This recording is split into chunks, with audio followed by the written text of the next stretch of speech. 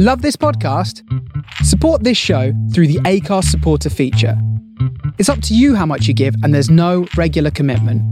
Just hit the link in the show description to support now. I'm Sandra, and I'm just the professional your small business was looking for. But you didn't hire me because you didn't use LinkedIn Jobs. LinkedIn has professionals you can't find anywhere else, including those who aren't actively looking for a new job, but might be open to the perfect role, like me. In a given month, over 70% of LinkedIn users don't visit other leading job sites. So if you're not looking on LinkedIn, you'll miss out on great candidates like Sandra. Start hiring professionals like a professional. Post your free job on linkedin.com/achieve today.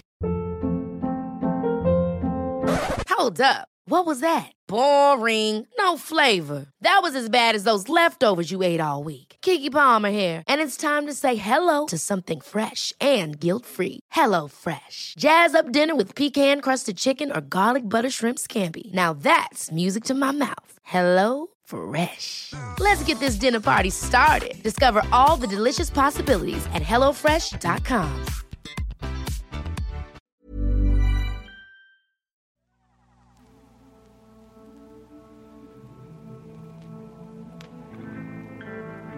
I'm Sam Legasic. And I'm Dreadful Dan Gallagher. And we're two old buddies that have lived our life at the edge of the mainstream. So come join us where things are a little odd. This is the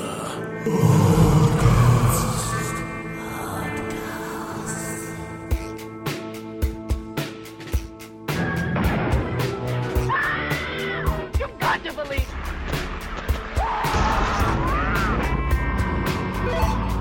It's alive! It's loose! This earth of yours will be reduced to a burned-out cinder.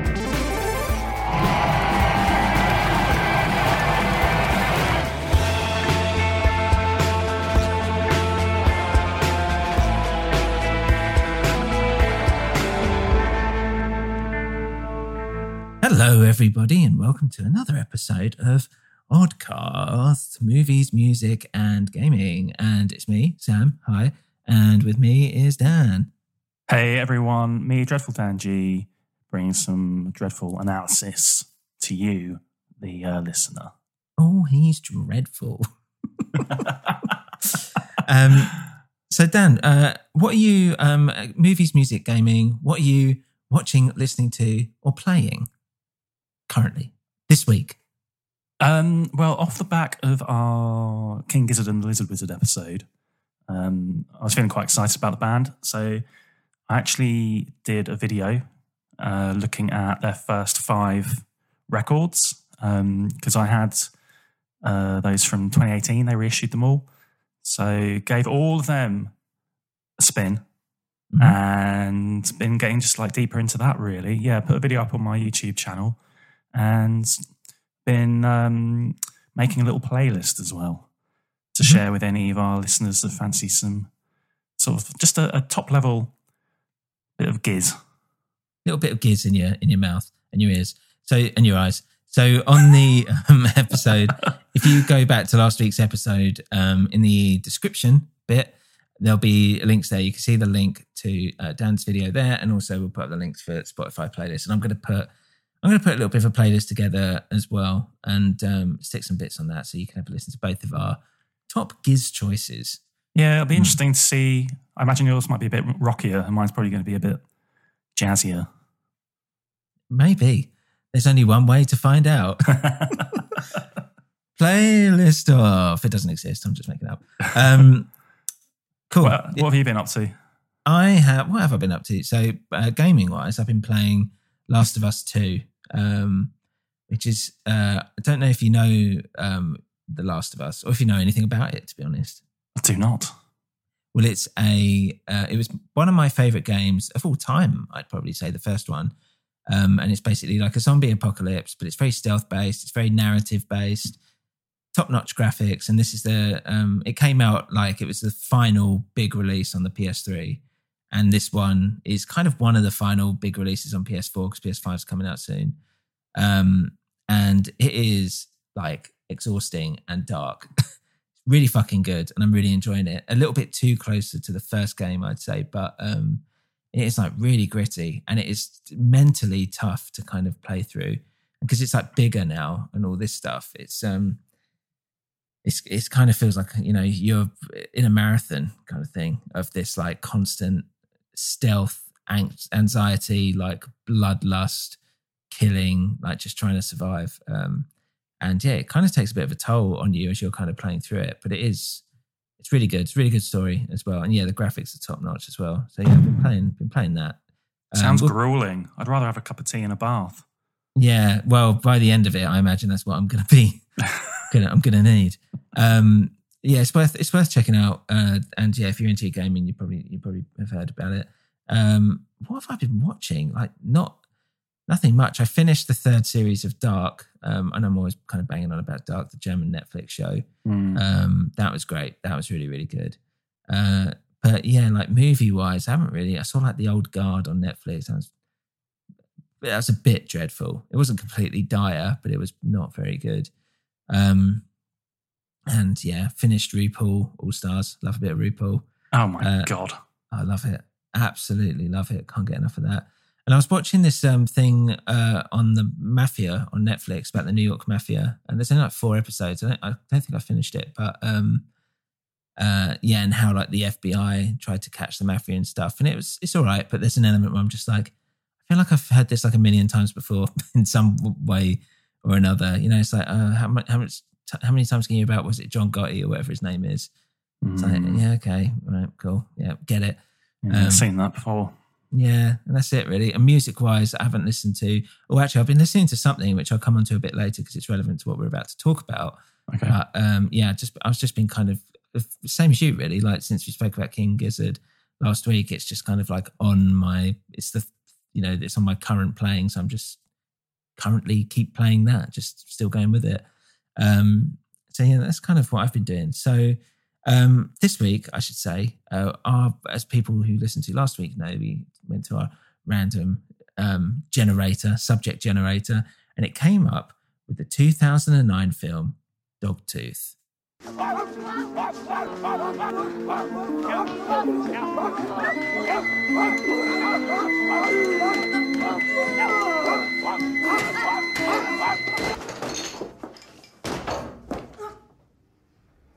So Dogtooth, why is it odd? What makes it acceptable for Oddcast? It's, if you've seen it, you would know it's definitely very, very odd. It's kind of like a mixture of horror, drama, bit of comedy, and a little bit of soft porn, I would say.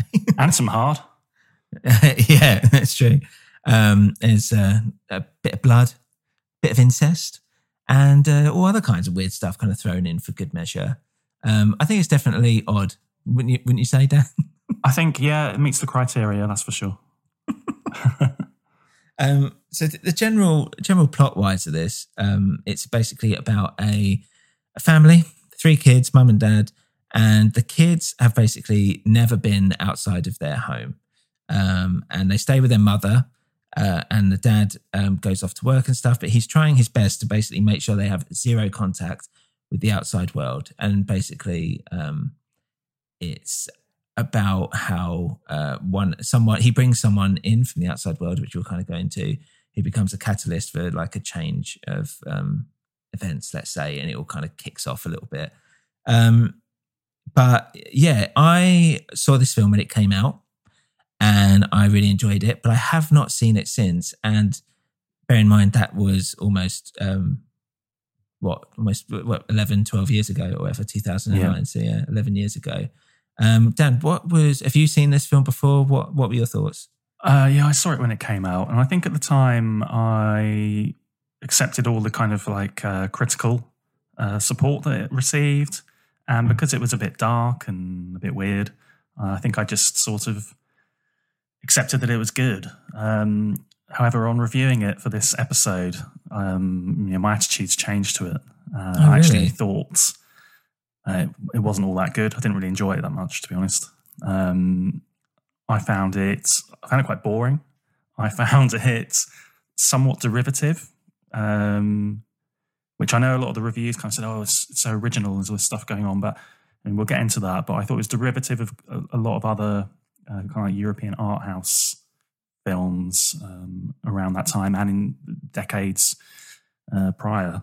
And I thought it definitely felt like the work of a young writer and director, but in its sort of like throwing so much stuff at the wall and just desperate to shock. So for all those reasons, and probably because I've been exposed to more literature and films like that with those kind of themes and imagery, I was just a bit nonplussed by it all, really. It's interesting, really, because for me, I thought it was. We'll get into it properly in a sec, but I can see where you're coming from. But I think just the kind of boldness of it, and the fact that when I was watching it, and I knew vaguely what was going to happen. Obviously, I haven't watched it before. I was still shocked by like some of the stuff that happened in it that I'd completely forgot about.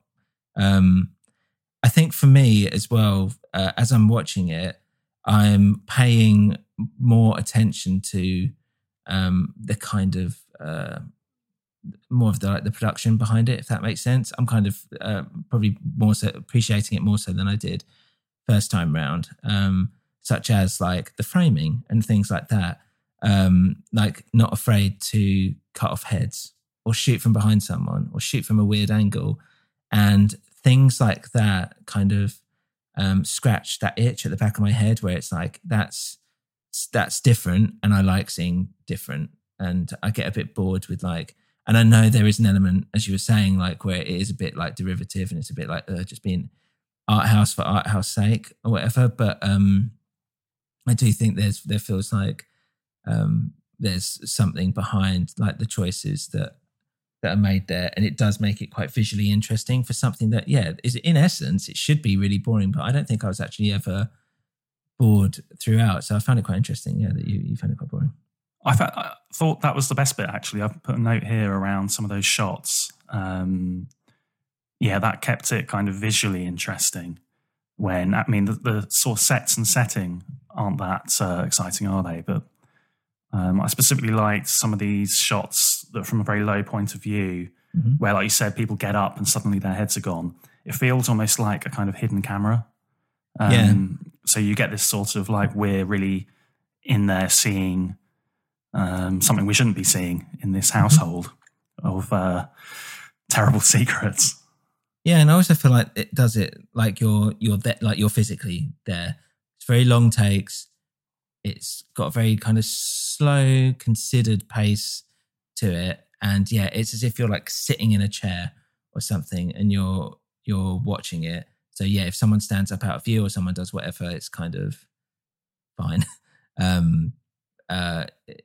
It's very it's really strange, but I think like visually it definitely kept me quite hooked. So I guess like before we've kind of gone a bit detailed on that, but for people that don't know, I thought just give a little bit of background on the actual film. So it's a Greek film. It was released in 2009, as we said, and it's by director Yorgos Lanthimos. I don't know if I'm saying that right, but he went on to do The Lobster, which did really well with Colin Farrell, and Killing of a Sacred Deer, again with Colin Farrell, did really well, and The Favourite, which got a couple of Oscars for, I've forgotten her name already. We literally talked about Olivia Colman, that's it, and some other noms and stuff like that. And I think for people who listened to the last episode, I didn't actually realise he directed that film. So now I'm going to go search it out because I really liked Lobster, and I think that'd be a good one to do as well. But Killing of a Sacred Deer I thought was all right. I quite enjoyed it, but not as much as the other films. But I think this one was the one where he did do a film called Alps. I think that was before this, that broke him out like more on the national, the kind of Greek or European, if you want to say, film circuit or whatever. But this was kind of the film that gave him international appeal because it won the Prix un certain regard or whatever at the 2009 Cannes Film Festival.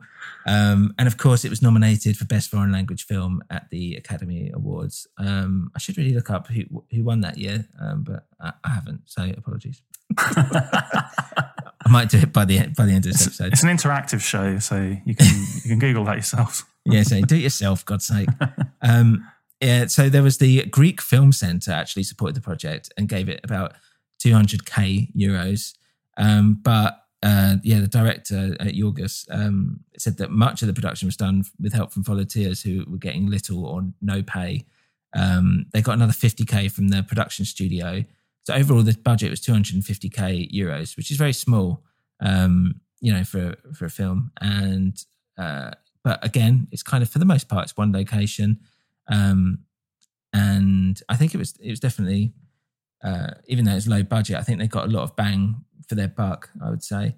And yeah, in terms of the cast, so Mary, I don't know again how to say his surname, but forgive me, Mary Sony, who plays the young daughter, wasn't a professional actress. She was actually a singer in a kind of punk band. The rest are actors. And yeah, the dog instructor, do you remember that scene? Yeah.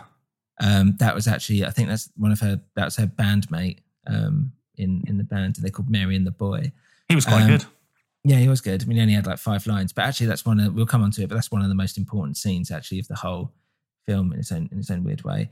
But one thing which I loved when I watched this back was that the dad is this guy called Christos Sturgioglu. And I'm not sure I'm saying that right. And I was watching it going, that's where I know that guy from. And there's a TV series on Channel 4 here in the UK called Let's Flats. Have you seen this? It's the first thing I thought when I saw him. I was like, that's the dad from Stath Let's Flats. Didn't realise it. I was like, because I was looking at him going, where have I seen this guy before? Like, I know I've seen this film before, but for some reason, he really looks recognisable. It's the bloody dad, isn't it? Yeah. For people that don't know, I tell you what, if you want to be like Mr. fucking cool in America, if you like want to be one of those guys who are like, I watched British Office as soon as it was released or whatever, and I'm such cooler, go watch somehow. I don't even know how you'd get it over there, even if it's released internationally, but somehow go out and find Stath Let's Flats. There's 3 seasons of it now, and it's basically about an estate agent. Are they called estate agents in America? Realtors? Yeah, that's the one. And he's Greek, him and his sister, his real life sister as well. And and they work for their dad's like estate agents or whatever, rental company. And who's played by, the dad in this, who's fucking great in it as well. He's really good in this and in Stath Let's Flats. And basically, it's about this guy, this is realtor, this estate agent, who's just like a complete numpty, basically. And it is so fun. It's one of the few TV series that I'm actually like proper laughing when I watch it. I didn't realise you liked it. I loved it. Yeah, it's one of the best things on TV. This country I really like. Yeah, me too. Which again is like, I'm like, why aren't more people watching this? But I feel like this country has got a bit more, it's done a bit better, basically, mainly because it's BBC, than Stath Let's Flats. But Stath Let's Flats, I was just like, the guy, his mate who works there, who's like super posh and quiet, is one of the best fucking characters in a comedy ever. Full fucking stop. He's up there with like, George Costanza or whatever, because I love Seinfeld. He's not like him. He's just like such a great fucking character. So yeah, go and see him. Anyway, it's got this guy in it, and I thought that was great. But yeah, the rest of them were actors, actresses, and stuff like that. And funny enough, like the son, whose name Christos Passalis, let's say, all the time I was watching it, it's like he looks like Paul Banks from Interpol. Every time I saw it, it's like that could just be Paul Banks. It literally looks exactly like him, even like the bad skin, the awful skin condition. Yeah, it's quite funny. But yeah, the only one was Mary Sony, who unfortunately died in 2017 at 30 years old. Yeah, she was. I think I've got it here, written it down a bit later on, but I think it was her lungs filled up. I can't remember what that's called, but I've got it written down somewhere. But which is usually because of heart failure. With what? Fluid.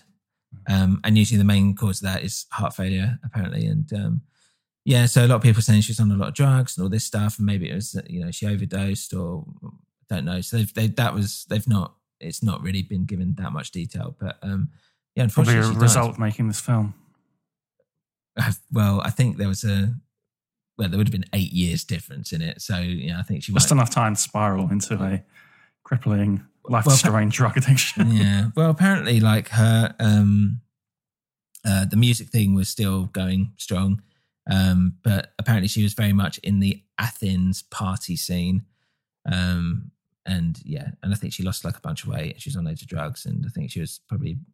I read somewhere as I was doing some really brief research about depression and all this stuff. So, God knows. But I dipped my toe in the Athens party scene, and I've come out unscathed. Yeah, well, went to a wedding and had a party in a hotel function room. Yeah, I think it's a little bit different. So, but yeah, moving on from that tragic bit of news. So the inspiration apparently came from a discussion that the director was having with some friends who were about to get married. And when the director expressed doubts about the idea of like a family institution, he apparently was struck by the idea that about a man who would basically go to the ultimate extreme of protecting his family, right? And we'll kind of get onto this a bit later as well. We're kind of going to like the kind of behavioural science side of it. Yeah, but it's quite funny because he was initially apparently thinking of doing it as a sci-fi movie, like a kind of like post-apocalypse, like how would a family survive when they're trying to like bring a sense of normality when everything's crumbling around them. And I could kind of see that working because the thing is you don't actually see, apart from where the dad works, you don't basically see anything of the outside world. And it's kind of timeless. Like you're not really sure like when this is. Like the car looks old, but they've got like a mobile phone. They've got a really shitty TV. Obviously, they've got shitty TV because they can't have it picking up aerial stuff and it just plays videos. And I love the fact the videos that they watch are just home videos they've made themselves and they can like, they know the exact lines they're going to do. It's so fucking weird. Just like how like self-centered it is. It's really, really crazy. And a lot of people said that it's like a 1973 movie called El Castillo de la Pureza. I've not seen it, but apparently it's supposed to be very similar to it. And there's been no indication that it's a copy of it or anything like that. But as I was just kind of reading stuff through, apparently people said that it's quite similar to this film. Don't know if anyone's seen it. Let me know. Maybe it is, maybe it isn't. What do you think about all that, Dan? Sorry, I've been speaking for a bit now. I think that idea of the sci-fi aspect, I think what this is all built on is the fact that it is taking place in a real, hinted at real world situation. Yeah. If you took it out of that and made it totally fantastical, then I think that would just destroy a lot of what what critics liked about it in kind of establishing a dark and sinister and sort of surreal mood. So surprised, honestly, to hear that. It's quite, you say like where that concept came from. I did wonder halfway through, I thought, what's the originating idea here? Is it about, a character study of this guy and what's motivating him? Or is this a bigger, allegorical thing about how we're controlled by society's mores, politicians? So that's interesting to know that actually it is just a sort of analysis of a dysfunctional family unit. It's not that a crazy idea. Again, people have gone, it's so dark and disturbing. But, you just need to dip into any conversation that someone in their 20s is having with their mates, a bit of banter about Joseph Fritzl, and you'll get all the same stuff and probably more and worse. Yeah. Well, it's worth mentioning because the Fritzl is obviously I don't know like how big it was around the world, for instance. I don't know how big it was in America. How big's Joseph Fritzl in America? Yeah, exactly. How famous? Is he like Elvis famous or what? Rolled into Las Vegas in a limousine. Yeah. Like stage show. Well, I was just thinking, obviously it was a big deal, like, because we lived through it, but I was like, do any, like, no one speaks about it anymore. Do any younger people know who he is? I've no idea. But yeah, basically around this time as well, Joseph Fritzl was basically for 25 years had kept his family basically locked in a cellar, dirty, horrible, dank cellar, like under tons of, behind many doors or whatever. and was like basically keeping them under lock and key and doing all kinds of incestuous stuff with his kids and everything down there. This horrible thing. And again, there's definitely the main guy looks a bit like Fritzl-esque, to be honest. He does, doesn't he? Yeah. Just missing the mustache. Yeah, and I think there's definitely like been some kind of, I don't think it's been any direct commentary on it, but I think there's definitely like an inspiration for it there. But obviously it's like, I think the dad, so I kind of come onto this a bit later again as well. I don't think the dad has obviously gone to that extreme of Fritzl, if you know what I mean, but he feels like he's on his way, if that makes sense. There's an element definitely of that obviously there.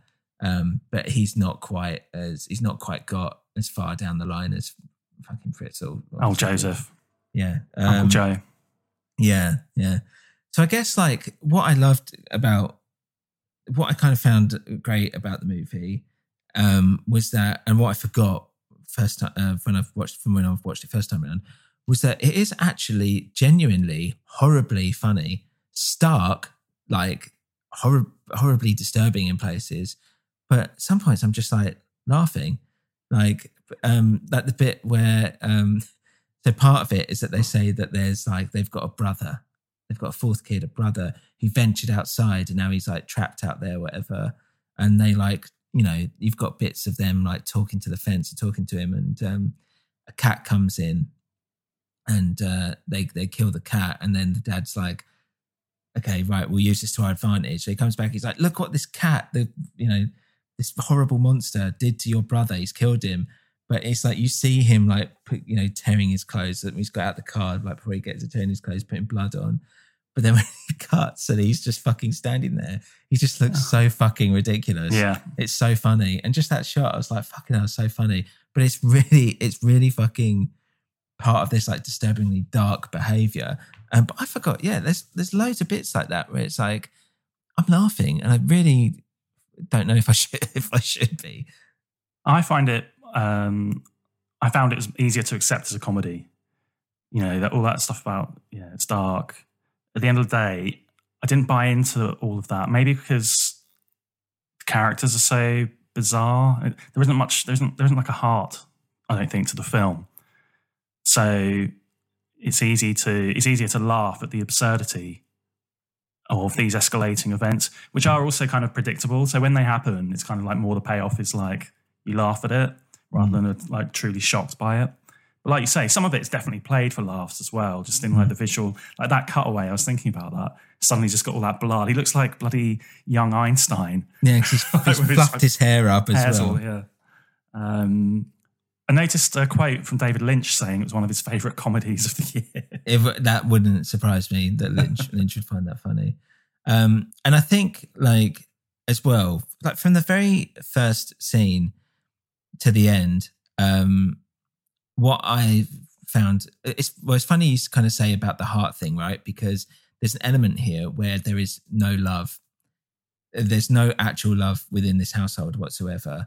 And we'll kind of come on to that because part of the, when he goes to like sort his dog out, they're like, do you want an animal or a friend, basically? And he thinks, you know, as a dad, he should want his family as like friends or whatever, but he doesn't. He just wants pure control. And there is definitely like a socio-political nature to that. But stripping all that away, with all these like random bits of information that you're given, what I think, and it's funny because when you said you found it quite boring, because I was like, well, I found it from a writing perspective, when they're showing you something and you don't understand what's happening, why they're doing it or things like that, but then it pays off later down the line because then you come to like understand it. I enjoy, and I think that kept me engaged because I was constantly trying to find the answer. They kept on posing me questions like a mystery, like you're trying to solve a mystery as you're watching it. And from the very first bit where it's like they're saying, sea is a sofa, whatever, motorway is a strong wind, and you're like, what the hell is going on? And then obviously you work it out later down the line. They don't necessarily tell you. You're just able to pick up and be like, oh, right. Oh, okay, now I get it.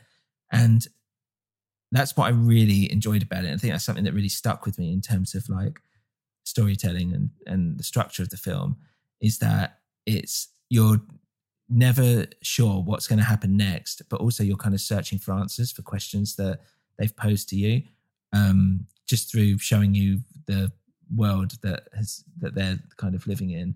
And that's kind of what I really enjoyed about it. And even until like the very end, there's a scene where the youngest daughter is like licking the dad's ear, like licking the dad, like whatever. And he's just like passed out and he's like, ugh, just groggily waking up. And she's licking his ear, which is something that like his wife did, the mother, earlier in like a sexual fashion. So already you're kind of subconsciously or consciously kind of telling that up. And then she talks about like the harpoon, the special harpoon or something. And he's like, oh, the special harpoon is dangerous. And then you're thinking, oh shit, is that like a fucking sex thing? Because that was like, it was never really hinted that the dad was kind of like sexually abusing any of the kids or anything like that.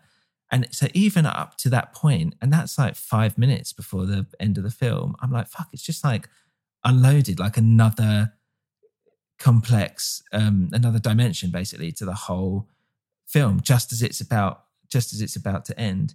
But to what end? That's because I thought that we've got this at the end now. It just feels like stirring the pot. It's there to, I think, just to again shock the audience a little bit more. I don't think it leads to any particular payoff in terms of a comment that the film's making. No, but at the same time, I think that it all kind of comes down to it's all for power, right? And I think that like with the whole thing with the dad, and I've kind of written this out a bit more on my notes, a better way of saying it, but he thinks that he's doing this for like the love of his family, which is not. He's doing it for like the love of himself. He's doing it for power, for control, very patriarchal structure, hierarchy. Mm-hmm. And he clearly thinks very little of women. But at the same time, even though he's doing all this horrible stuff and things like that, you've still got this weird thing in the back of your head throughout the film that's like, he thinks he's doing the right thing, like in his head. And so even though he's like an unlikable character, you're not necessarily thinking of him as a villainous character, I would say, even though he kind of is a villain, but you are still holding out kind of a hope that he's doing this for whatever. But when that piece of information it is kind of stirring the pot, but at the same time, they've kind of, I think, quite cleverly like switched him, if that's what it's supposed to make you think anyway, which I'm sure it is, they've kind of switched him into like, they've made him like a villain at the last second, and just made you realize that there might actually be more disturbing stuff that's happened that you're just not aware of as an audience member, and it's actually kind of made you rethink about his character throughout the whole thing, which for me I thought was like quite a good thing. I quite like it when films do that, when they recontextualize everything that you've just seen and put it under a different light, like right at the end, a bit of a switcheroo. So I would kind of say maybe that was the point of doing something like that. But I can see how at the same time you might just be like, oh, they're just kind of throwing everything at the wall here just to see what sticks. But for me, I was like, it kind of served a purpose in my head for that reason. Fair enough. I don't have as much faith maybe in the director as you. Yeah, which is also anyway, he was just such a figure of fun. Anyway, I could never think badly of him. Yeah, well, that's the thing as well. It's like, but there's still that thing. It's like, you don't know what the harpoon gun. It could be fucking anything. Like we're thinking it like it's a sexual thing because of what's led up to it. Yeah, it might not be. It might be like, you know. But there's also a thing throughout the whole film of like phallic imagery, knives, shears. Yeah. Even like, so like part of it, he goes to work at this like dreary Eraserhead style, like industrious factory. It looks like really bleak and grim and horrible, but it's full of these like, those massive chimney things, whatever they call them, pumping out smoke, whatever. Again, it's just phallic. It's all to do with this thing of like the male, like, you know, and all this stuff. Like you think of there's, you know, and you could go into like the Freudian penis envy thing and stuff like that. And there's definitely like some Freudian stuff kind of going on here. But even like if you remember the oldest daughter watches those films that she starts quoting and reliving after she's seen them, and that's basically the moment where she's kind of opened up to the outside world, and that's kind of where like the kind of it starts deteriorating their family structure. And Jaws is a I don't know if people know this or not, but Jaws is actually like a sex movie, essentially. That's why if you look at the cover, for instance, it's a big phallic shark attacking a young woman in a bikini. It's not just that it's like it looks scary; it's a big phallic image. Why are we talking about Jaws? Because she watches Jaws. Is that what I didn't catch that? Yeah, you know, like, so she watches the films, right? Yeah. And then afterwards, I think first she does like the Rocky thing. So one of them's Rocky, one of them's Jaws. So she starts like saying all this stuff, like my head's a punch bag, whatever, and she's putting the water in her mouth and whatever, she's spitting it out, right? Yeah. Very masculine. Very, like, Rocky, obviously, it's all about an underdog and stuff, but it's fighting, it's violence. It's a very like masculine type movie. And then Jaws was the other one. And if you remember, she's in the swimming pool and she's pretending to be a shark. She's talking about all the different sharks. Those are quotes from Jaws. And then she attacks the brother and all this stuff. Again, kind of like a penis envy thing. And yeah, so, but yeah, Jaws, just to finish off on the Jaws point, Jaws, the book. Have you read the book, by the way? No. It's a good book. It's a bit like the film, but not really. But essentially, Jaws the book is about what's his name? The character Brody, I think his name is. God, if that's correct, that's a fucking pull out of the dark. The main guy. It's about him basically being kind of emasculated by his wife because she's like having affairs or whatever, and him not really feeling like a man. Basically, at the same time, there's this shark phallic symbol, again, this image of like a masculine thing that he's kind of like struggling with or whatever. And then the Dreyfus character in the book is more of a like charming Lothario who is basically kind of seducing the wife, which I don't think happens at all in the film, but it's basically what the whole kind of book's about, really. So I'm really clutching at straws here because even though she just watched the film, but I don't know. I was thinking that's quite interesting. But yeah, there's definitely there's a lot of phallic imagery throughout the whole thing. I feel like anyway. Yeah, I was just trying to think of other examples, but yeah, there's like the knife, there's the shears on the cat. Yeah, the plumes of smoke from the chimney. So was there any other kind of phallic imagery I was missing? The cock.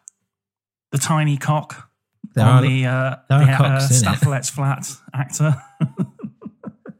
Yeah. The throbbing hard cock that sucked. Yeah. There was, because there's they are actually watching porn at one point, and there is like an actual blowjob. There's a footage from an actual porn film, isn't there? Yeah, and I remember thinking, I thought you weren't. Were you allowed to do that? Because I vaguely remember back in the day thinking that you weren't allowed to show an erect penis in an actual film, otherwise it'd be considered porn. But obviously maybe that's not the case anymore. I don't know. Or maybe it's because it was a porn film in a film. Maybe that's how they got around it. I've no idea. Sneaky. Maybe it was a bit sneaky. Okay. Did we need it? I didn't think we needed it. I think it was like they've, again, peppered throughout it's a very sexual film. And I think having these little things peppered throughout, especially like the way they are watching, because it's all about submissiveness and dominance, right? And the way that it's a woman basically sucking a man's dick is a kind of more of maybe a submissive thing, let's say. And he's watching it with his wife, for instance, and all this stuff. And again, it feels like it's that whole thing of a male dominance that's surrounding the whole thing. So I think, it's not it could have been anything, but I think, they're kind of showing you that not only is this to do with him and his ego, but it's also a sexual thing, the kind of dominance and control that he's putting over everyone, including his wife. Because if you remember, his wife's like in on it, but she knows about the outside world. But she's like getting down on the floor and barking like a dog, like the rest of his kids are. If you remember, they are literally at his beck and call. Yeah. And like she's just kind of going along with everything anyway. Like there's that cool scene where, again, another weird thing, but I was like, it's just so weird, but I love it, where they're talking to each other, but they're just mouthing out the words. Yes. And they're not actually talking, they're literally sitting there in silence, but mouthing out the words to each other. I thought that was really cool, but at the same time, and he was asking stuff like, have you combed your hair? And then like, and things like that. So making her, feel like she has to be like presentable all the time or whatever. And I don't know, whatever.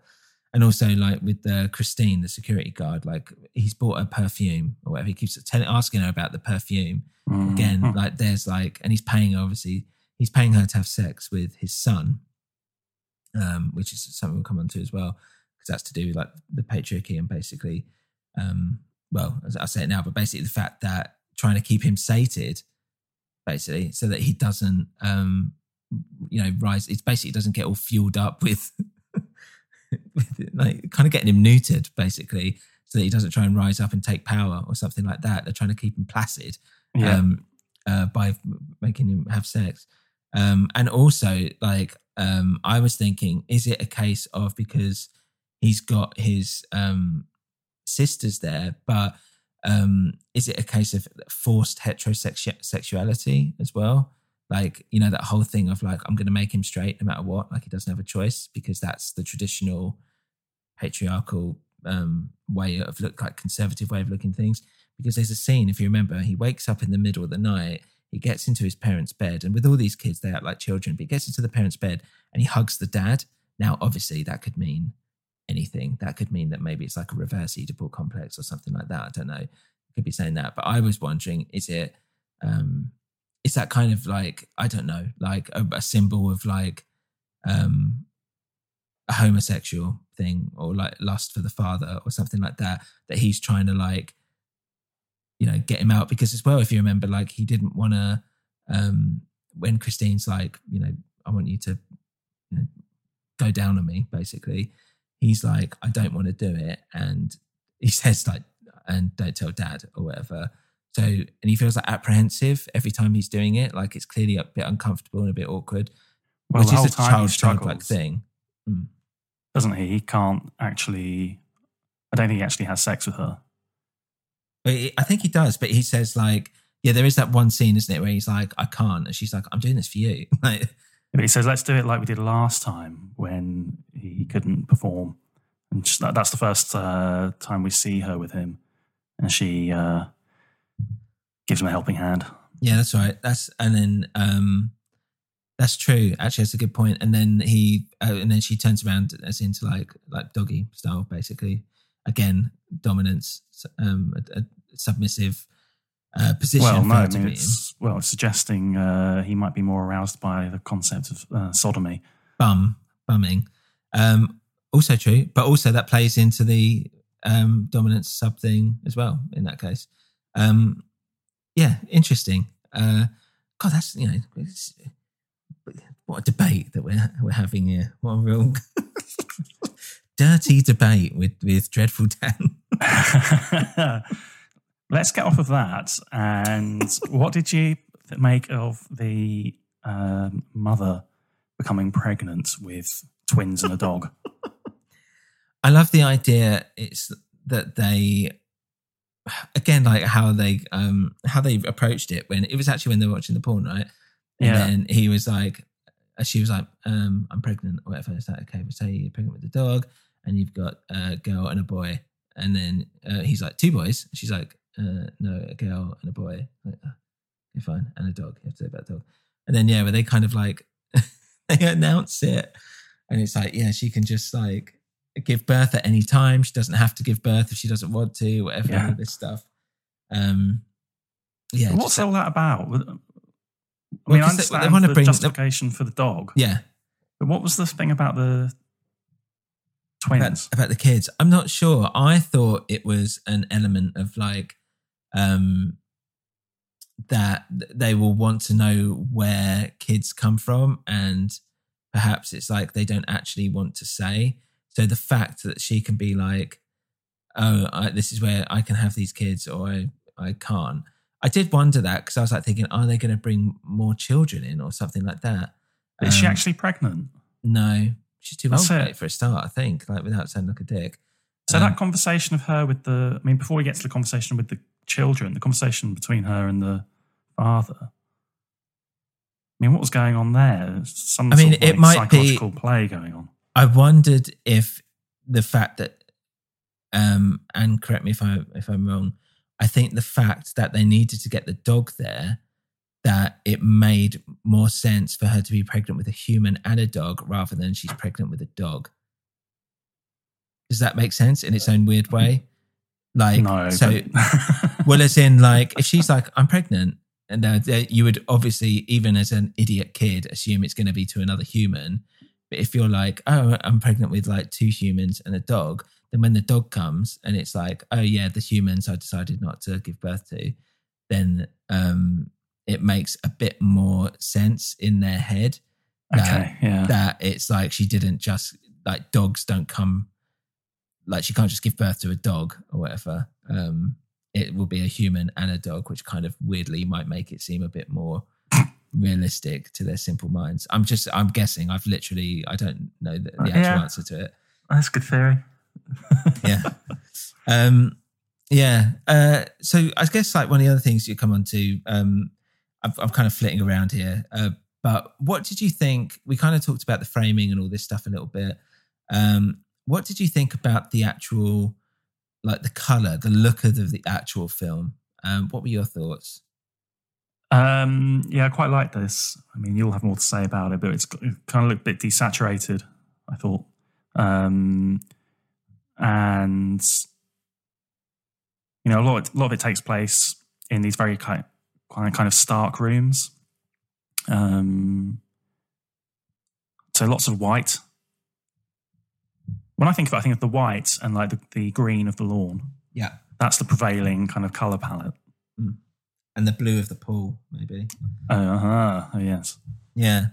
It's interesting because you're absolutely right. I think the fact that there were no real big, bold colours, which they kind of do come a little bit into the end in different parts, suggests like a lack of creativity and a lack of personality. They basically wear pajamas, essentially. Like they wear nothing that will distinguish them from anything. There's no, it's also part of the thing that there's no individualism. Yeah. And that kind of resonates to what they're wearing, even though they still have their separate characteristics. There's nothing that distinguishes them really from one another.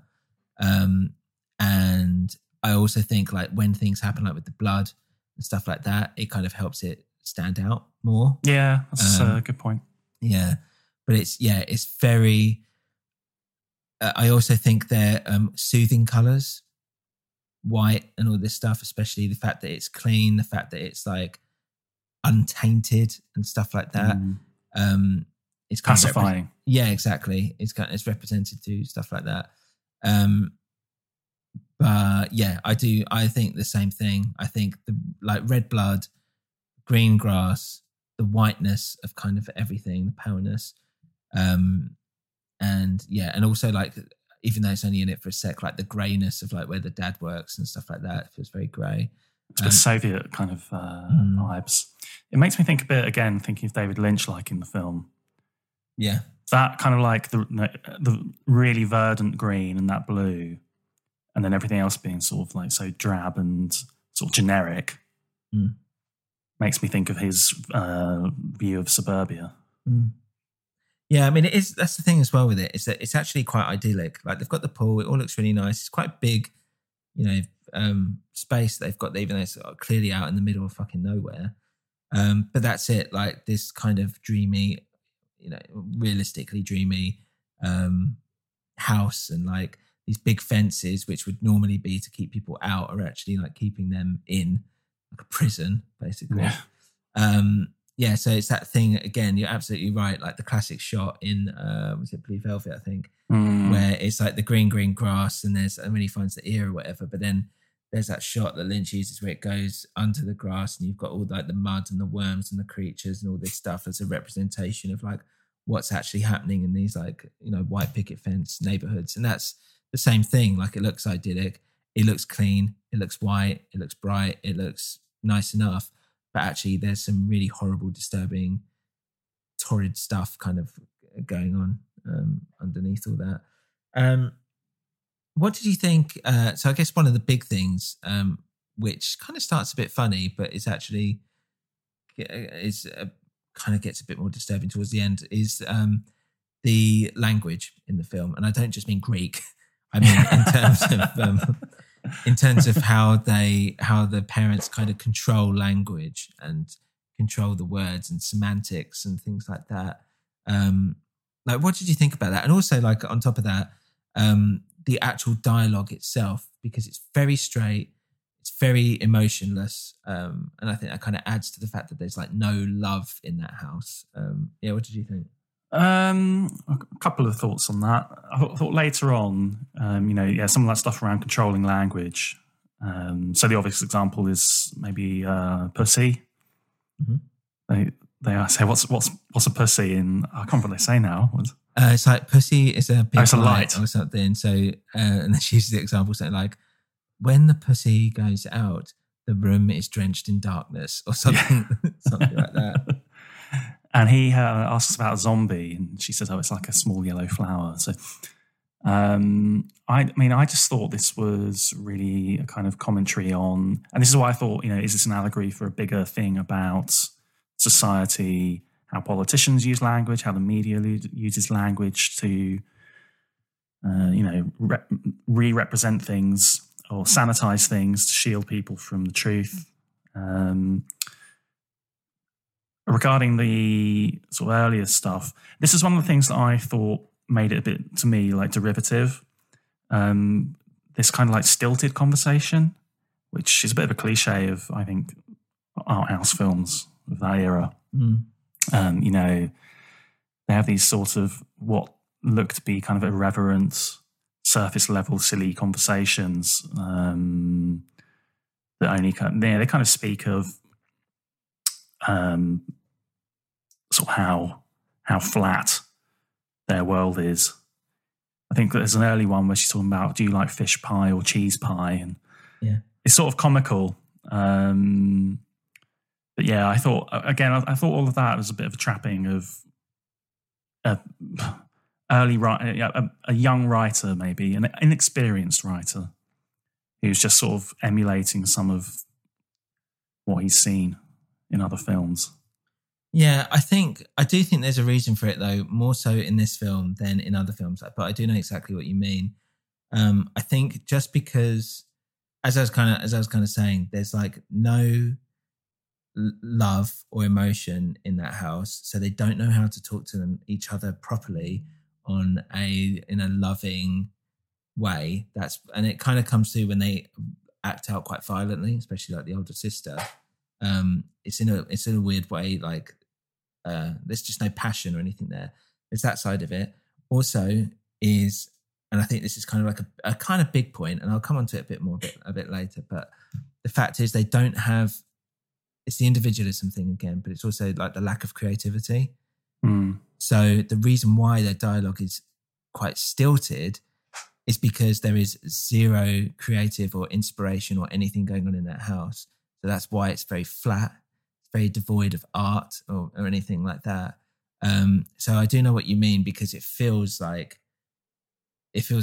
uncomfortable and it feels weird, and it feels like dialogue that people wouldn't naturally have with each other. But I think it works better here than it does in those other kind of art house movies where, you're right, it feels very derivative. It feels like it's trying to be different for the sake of being different. Whereas here, what I'm trying to say really is that I feel like there's like, in the world that they've created, there's more, it fits better than it does perhaps in other films. Usually it's used in films to create that mood, though, I think, of like detachment, emotional detachment, an uncomfortable atmosphere. So again, I feel it's just like a tool that he's deployed. Yeah. I don't see any, there are other ways he could have done that, I think. To me, I just felt like with things like this and other bits and pieces, it took me out of the film because I just felt like I was seeing the writer at work, you know? You can see like the mechanisms going. Yeah. That's how I felt. I felt like I was peering behind the curtain on some of these techniques. And you didn't like what you saw. I saw a 30-year-old Greek man desperately trying to make a name for himself. Yeah, and a name for himself he did therefore make.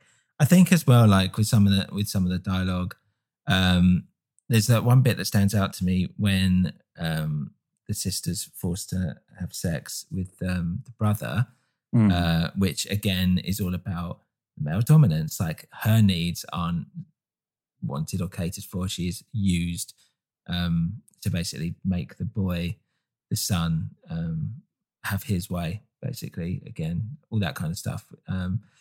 But she says something like, after they've done it, wherever they're kind of sitting there, she says something like, if you do that again to me, then I swear on my daughter's life, I'm going to get your clan and fuck your neighborhood bitch or something. And he's like, eh? And this is part of like this is part of like a sequence of events, basically, where the older sister is starting to like, her mind's basically kind of expanding exponentially at this point. So I was like thinking, I don't remember that quote from, definitely I don't think it's from Jaws. I don't remember it being in Rocky. It might be, but I don't remember it being in Rocky. And I was thinking, yeah, okay, in my head, what would be quite nice is if she's made that up herself using some of the words that she's found. So now, again, she's starting to get creative. She's by seeing something from the outside world, it's inspired her. And through the use of language and words, which is very important in this film, she's constructed her own sentence of how she actually feels, which taps more into, like, even though it's still unnatural, it feels like it's a sentence about how she actually feels and a bit more passionate than she's had before. And this is part of her, like, character development, let's say. Nice theory. I think it's from a Western. But where would she have seen it? Well, there is an element where, like, I was thinking as I was watching it, because when she does that dance thing, right, which is basically her breaking free of everything, there's moves in there that feel like they're from Footloose or Flashdance and stuff like that. Yeah. And I'm like, where the fuck has she got this from? Because she's only seen those two videos.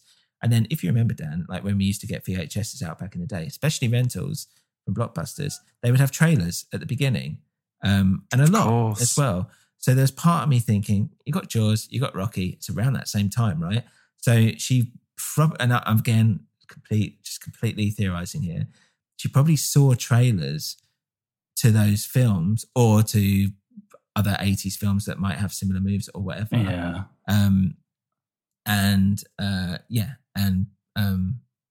That's where she's kind of copied it from, perhaps.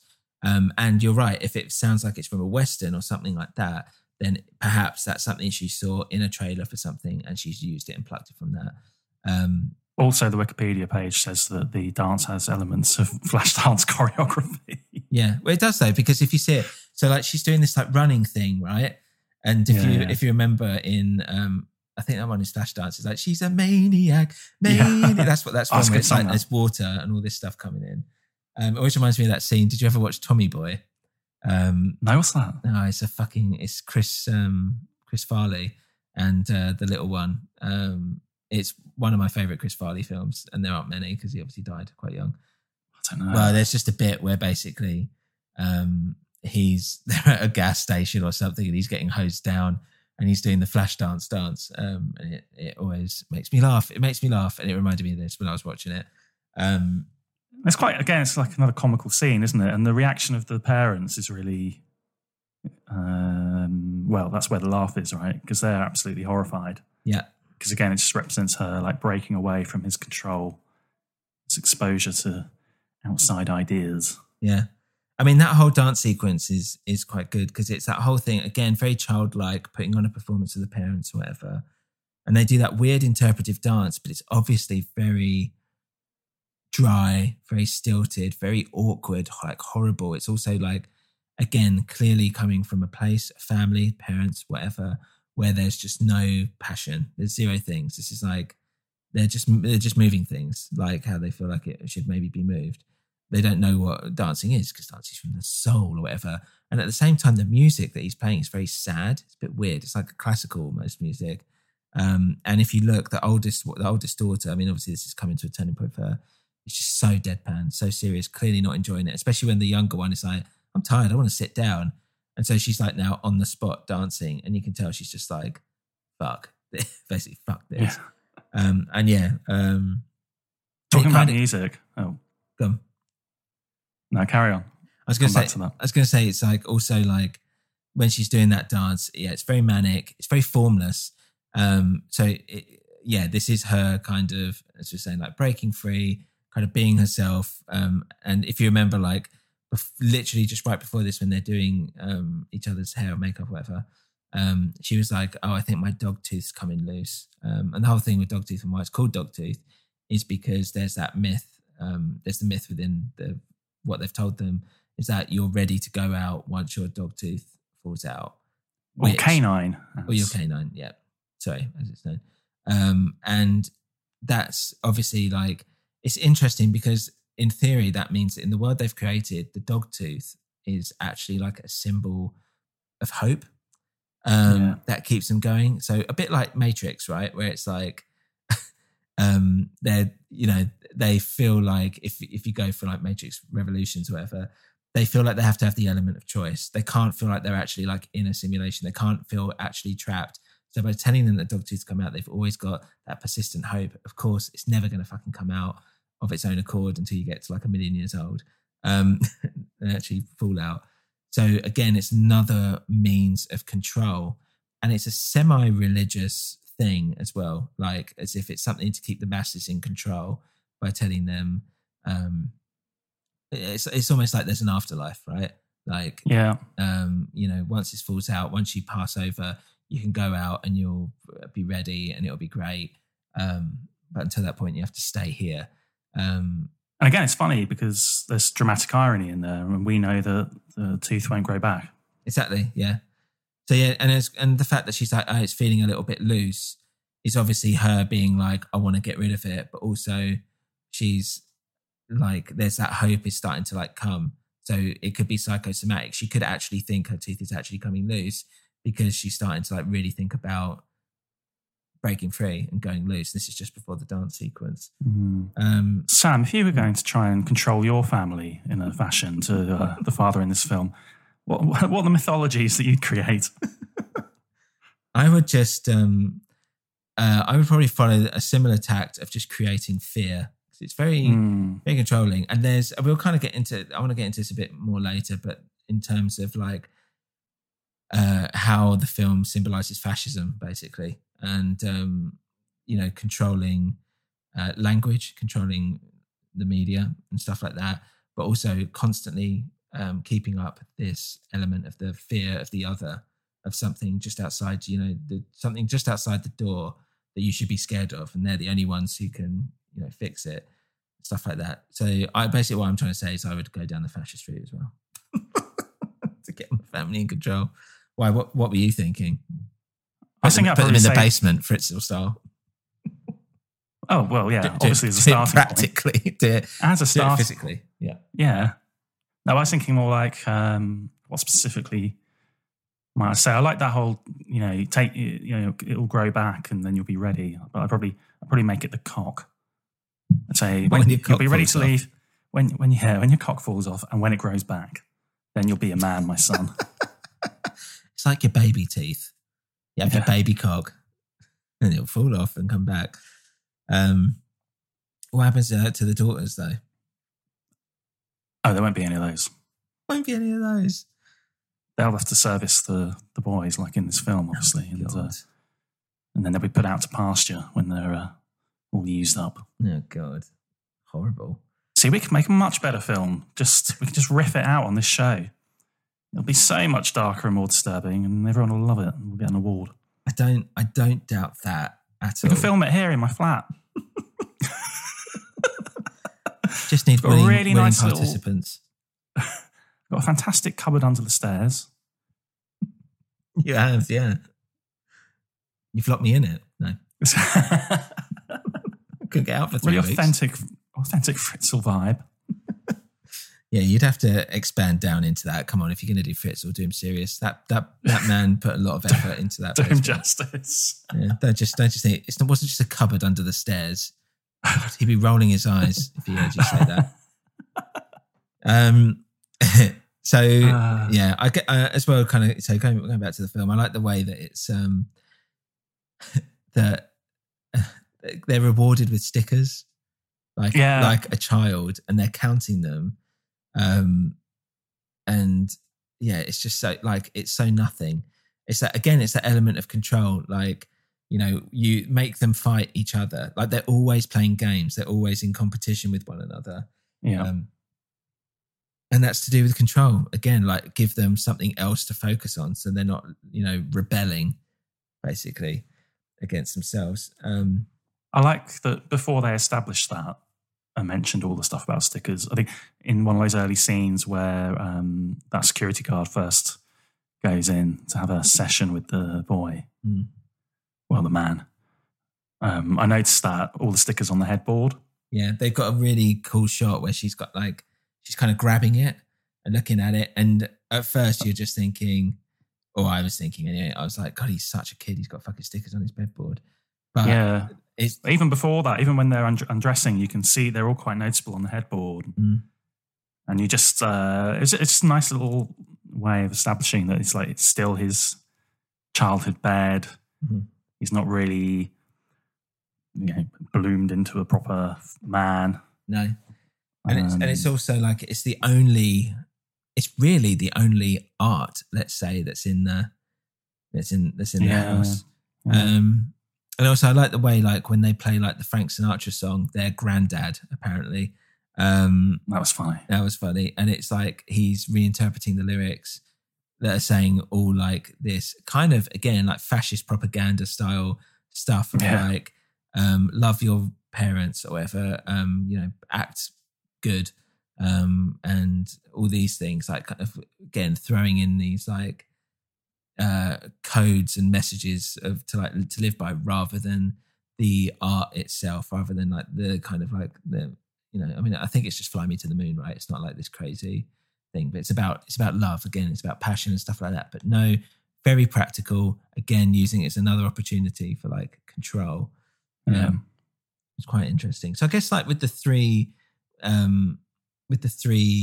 kids, you've got like the son who is his own thing, and to be honest, like he's very docile. I suppose is the word. Like he's very faithful to his dad and his parents generally. He doesn't really play up. He always wants to do like, he always wants to do well. And yeah, he didn't really, there was no like, I can't remember if he did anything particularly violent. I don't think he did.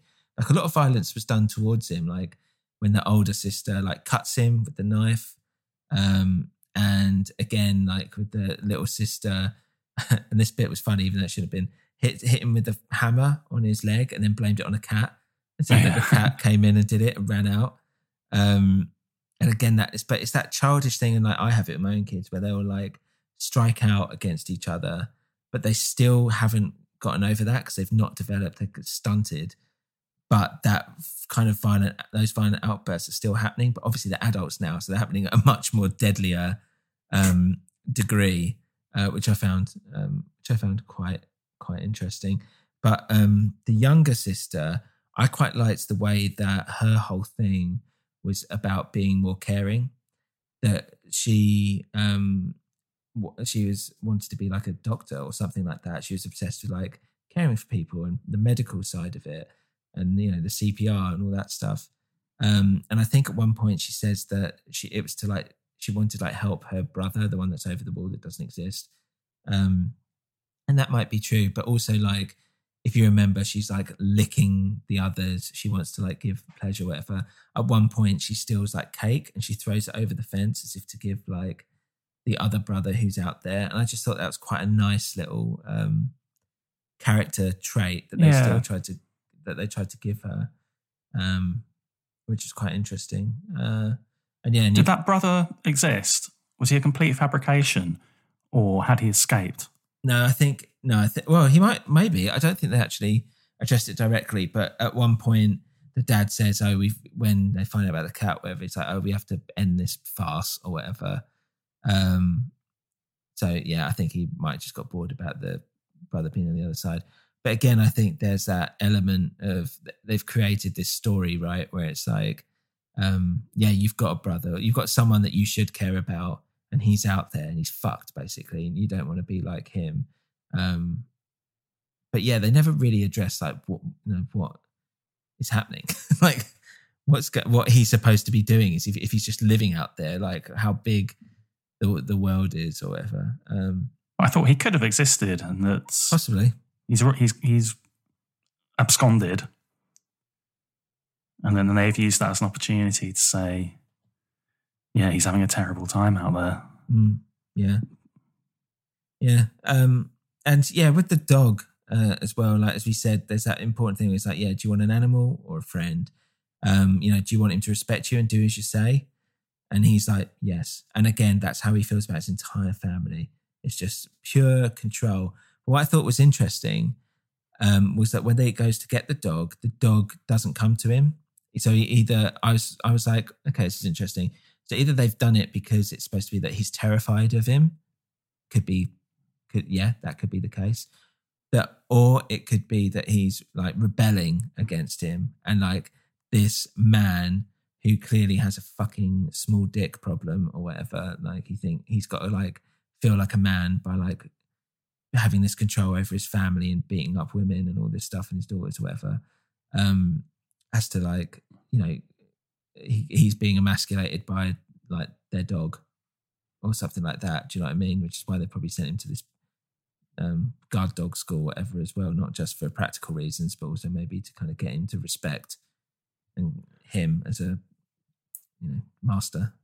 Yeah, I just thought it was a parallel showing this concept of embedding discipline.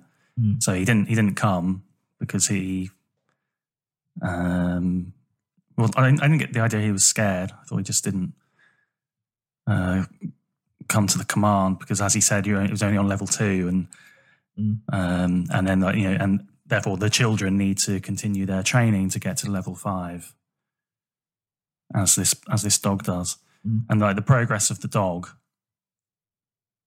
throughout is kind of mirroring the progress that they're supposed to be making. I think when the dog never appears, that's sort of like something's going wrong in this this environment that he's created. So it's a little bit foreshadowing there that something's going to erupt. Yeah, it's a good point actually. Well, I'll tell you what, let's take a little break there, and refill our tanks a little bit, and we'll be back in 1 minute.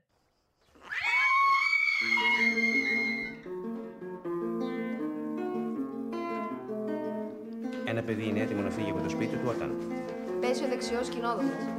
Μόνο τότε ο οργανισμός είναι έτοιμος να αντιμετωπίσει όλους τους κινδύνους που παραφυλάνε.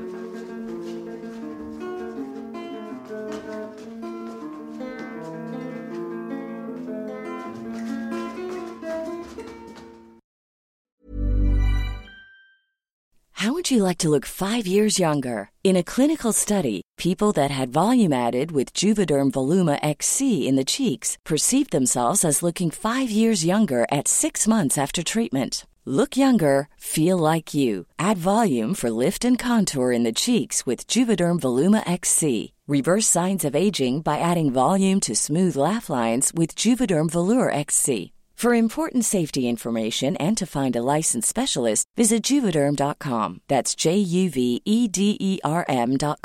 Not for people with severe allergic reactions, allergies to lidocaine, or the proteins used in Juvederm. Common side effects include injection site redness, swelling, pain, tenderness, firmness, lumps, bumps, bruising, discoloration, or itching. There's a risk of unintentional injection into a blood vessel, which can cause vision abnormalities, blindness, stroke, temporary scabs, or scarring. Talk to a licensed specialist to find out if it's right for you. Hiring for your small business? If you're not looking for professionals on LinkedIn, you're looking in the wrong place. That's like looking for your car keys in a fish tank. LinkedIn helps you hire professionals you can't find anywhere else, even those who aren't actively searching for a new job but might be open to the perfect role. In a given month, over 70% of LinkedIn users don't even visit other leading job sites. So start looking in the right place. With LinkedIn, you can hire professionals like a professional. Post your free job on linkedin.com/achieve today. Ever catch yourself eating the same flavorless dinner 3 days in a row? Dreaming of something better? Well, HelloFresh is your guilt-free dream come true, baby. It's me, Keke Palmer. Let's wake up those taste buds with hot, juicy pecan-crusted chicken or garlic butter shrimp scampi. Hello Fresh. Stop dreaming of all the delicious possibilities and dig in at HelloFresh.com. Let's get this dinner party started.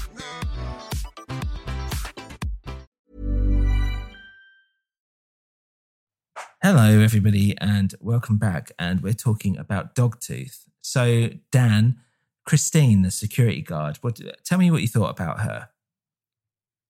God, she was a strange character. Obviously, we find out later in the film when he visits her in her apartment, she has a quite sort of like lonely life.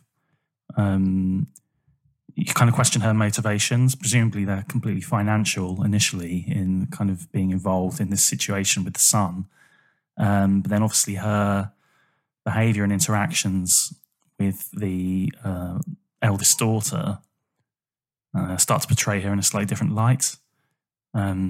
She's actually, that's a vulnerable person, and she's actually abusive and coercive with her.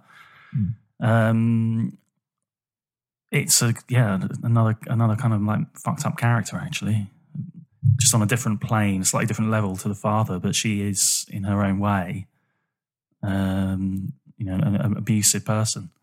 Yeah, it's interesting because she's the catalyst that kind of starts the events by basically bringing in the videos, the films, But yeah, you're right. Like she basically abuses, as you said, this like underdeveloped adult, let's be honest, mentally anyway, a childlike, let's say. And I was thinking about it, and I was like, well, because she tried the son, and the son didn't want to do it. And then I'm like, is she just like she's just not getting? She's just sexually frustrated or something like that, and she's trying her luck or whatever. But then, like pretty soon you're just like, oh, this is actually like, this is weird. But in the same way she's been paid to do sexual stuff with the son, it's that thing of like like you pass things on. Yeah. She's now done that to her. Again, it's a power thing. She might have felt like by being with the son and being paid to do it, she's not in any power. And then suddenly she finds herself in a situation where she's like, I can have this power over this girl, over this woman, and I'm going to use it. And it's again, like the idea of power is fundamental basically to this film. And I think it kind of plays a part here, because then that kind of gets the older sister, in our eyes, she's vulnerable anyway, but now she's like in a submissive position.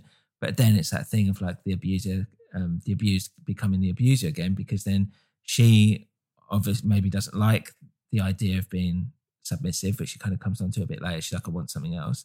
But immediately she starts testing it out and testing the boundaries with her younger sister. Yeah. And being like, lick me here, basically, and all this stuff. So it's that idea of people and their power and where they are on a hierarchy and a structure, and where they want to be and where they don't want to be. And like everything, like a structure within every single social structure. There are mini structures, and it feels like it's kind of playing with that, right? So we've got like the dad at the top of this structure, and now underneath we've now got Christine, and then there's the power structure within like the siblings, whatever, and all this stuff, which is constantly being played for. But yeah, it's all very interesting. But I did think they kind, as you said, they kind of switched her to where she was kind of a victim, but not really a willing participant, let's say, to this scheme. Even though it's quite disgusting in its own way. But then we're like, oh, she's totally taken advantage of this woman, and she knows more, and we know that. So we're kind of put her in a bit more of a villain context.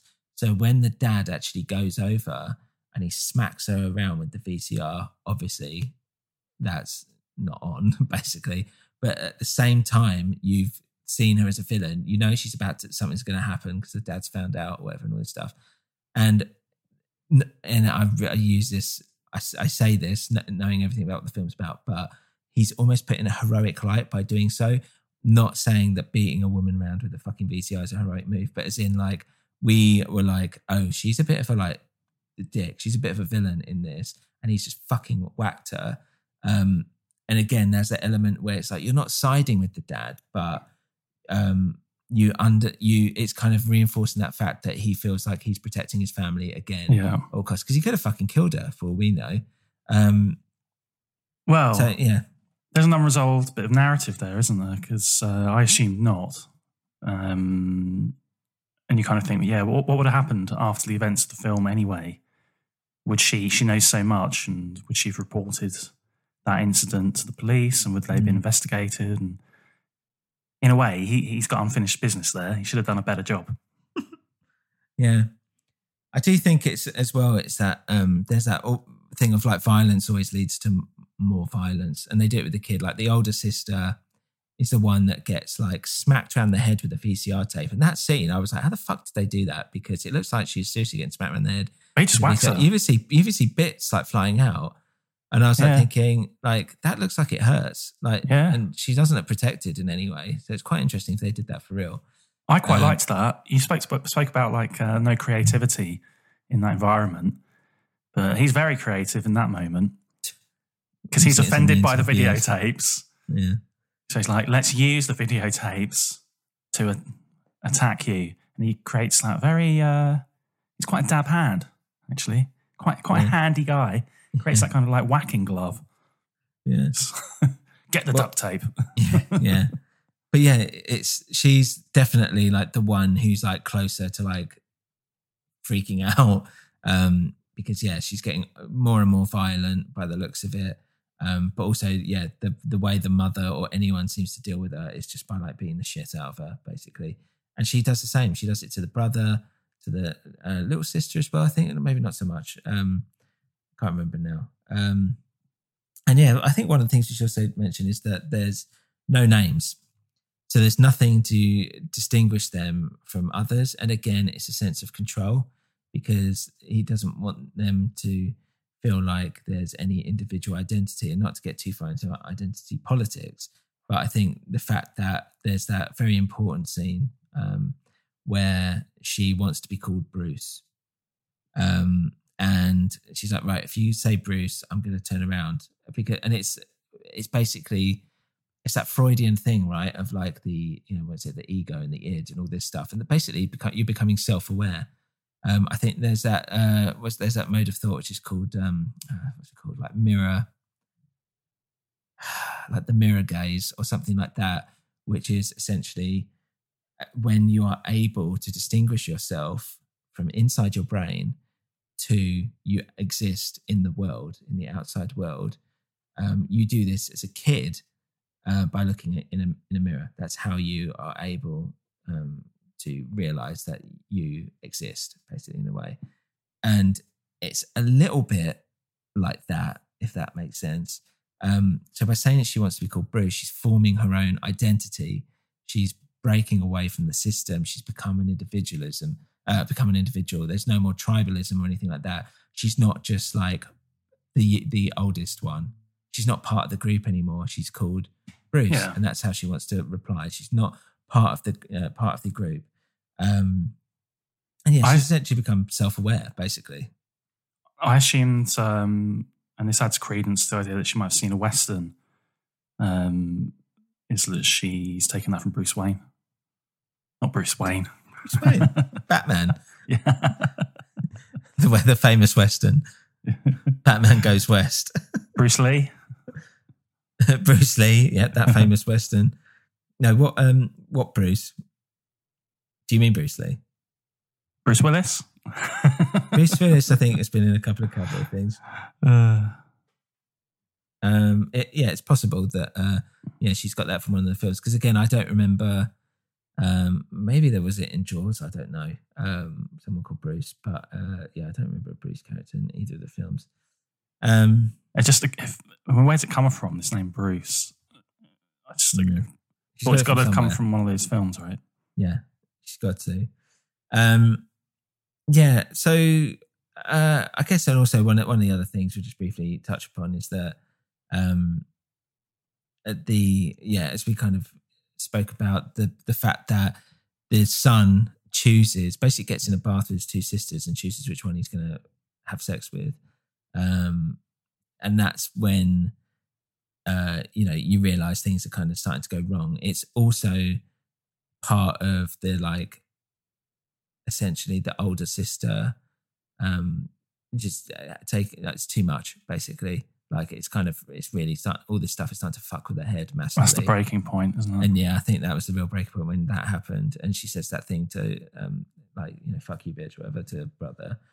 I think that's just because right after that it's the kind of dancing. So it's all these things in sequence. It's her slowly wanting to break free and realising that she can't stay there.